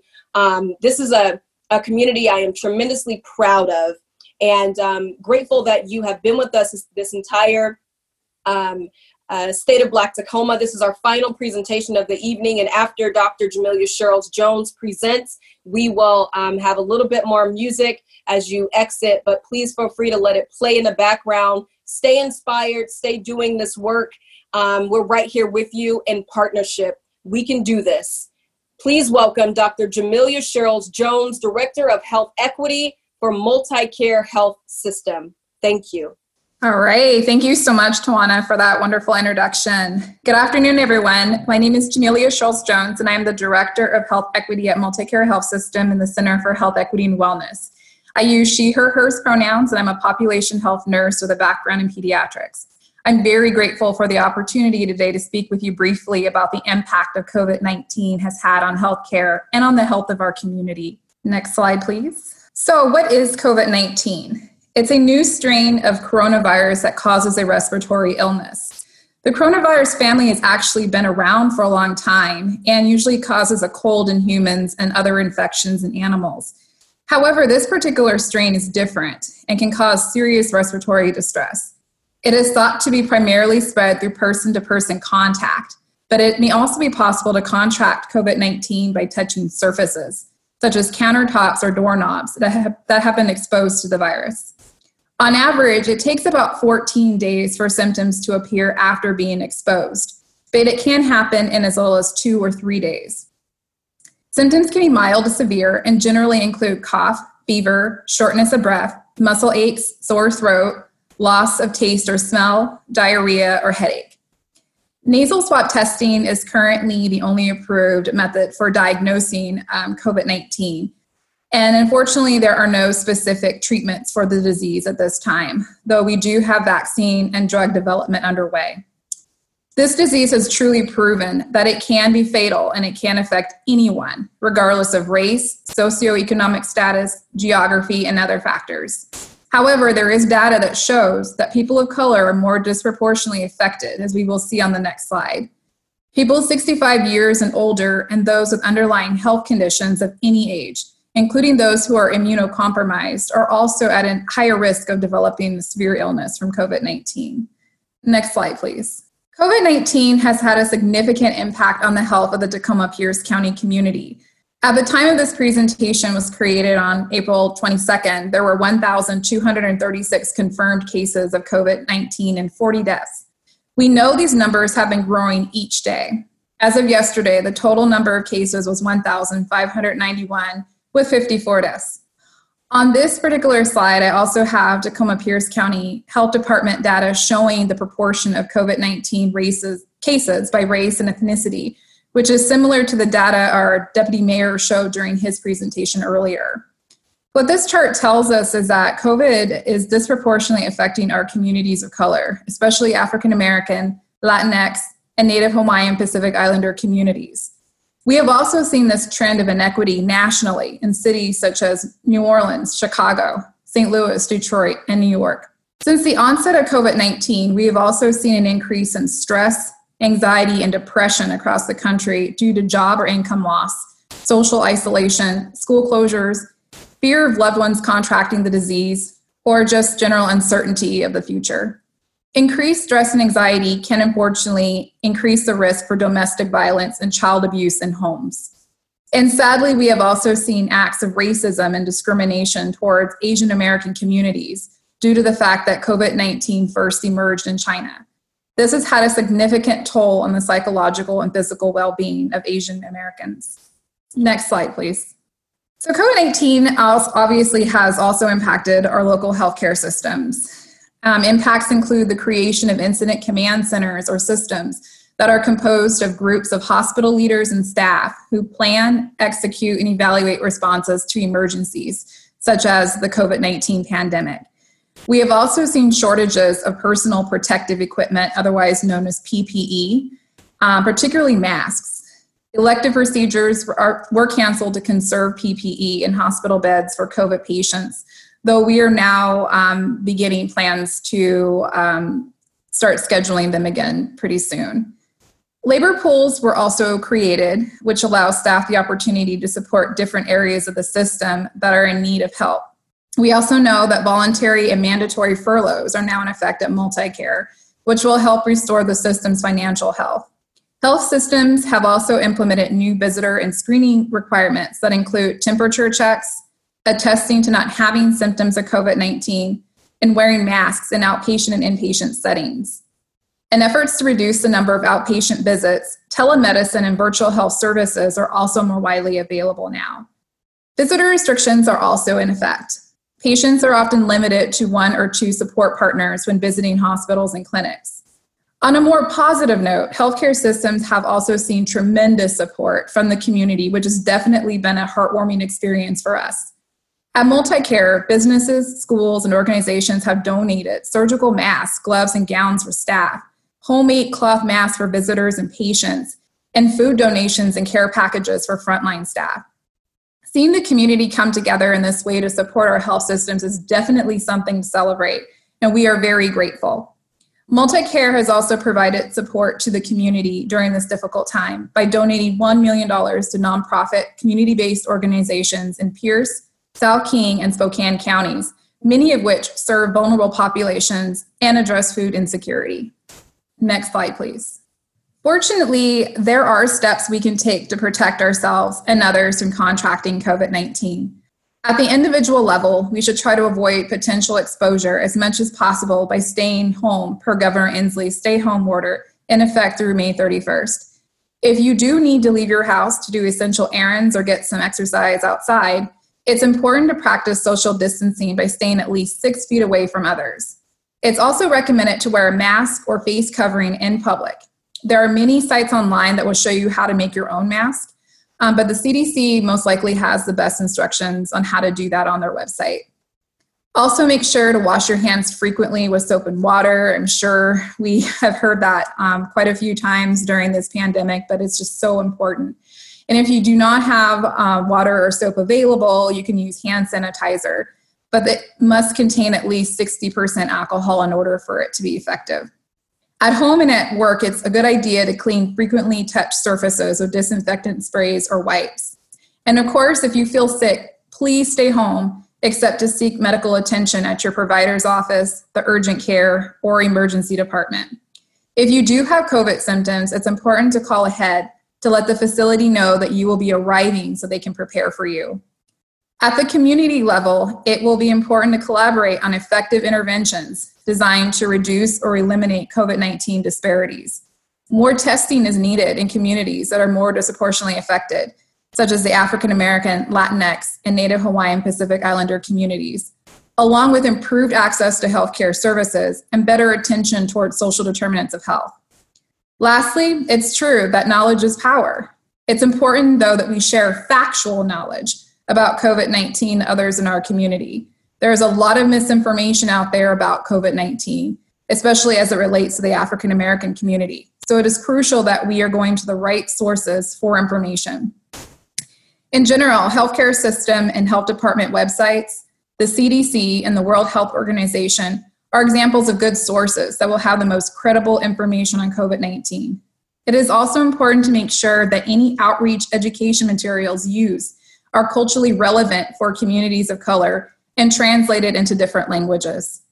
I strongly believe if we take these steps towards COVID together, in addition to receiving a vaccine once one becomes available, we will soon see this disease begin to leave our community. We can beat this together. Next slide. And that concludes my brief presentation. If you have any questions about the content I shared today, please feel free to send me an email at the address shown on the slide, jjcharles@multicare.org. Thank you so much for your time and attention today, and stay well. Monet left foot. Another day. I take your pain away.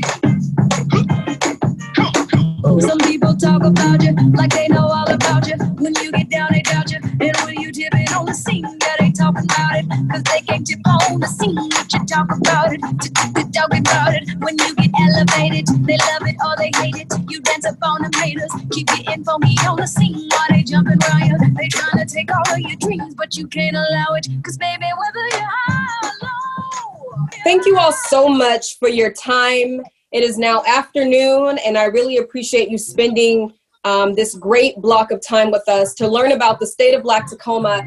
As I mentioned earlier, this recording will be available to you as well as a podcast made available by Channel 253. Thank all of you panelists for your expertise.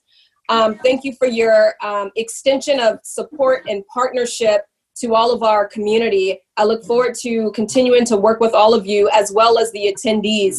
Again, stay home, stay healthy, wash your hands. We are a resilient community and we can do this together. Please register for our gala. The Empowerment Dinner is September 26th. Ticket sales are live and we look forward to joining you for a celebration of all of our hard work this fall. You all stay well. Take care. Bye-bye. Let me see your tightrope. And I'm still dipping on it. You gotta keep your balance when you're falling through the gap. It's a challenge, but I manage because I'm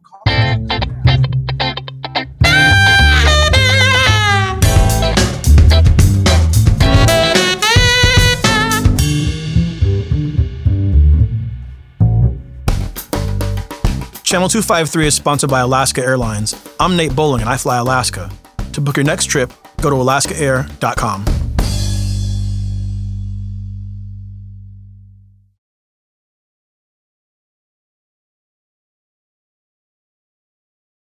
Gimme the Mic is part of the Channel 253 podcast network. Check out our other shows: Nerd Farmer, Interchangeable White Ladies, We Art Tacoma, Move to Tacoma, Taco Man, Flounders B Team, Crossing Division, Citizen Tacoma, and What Say You? This is Channel 253.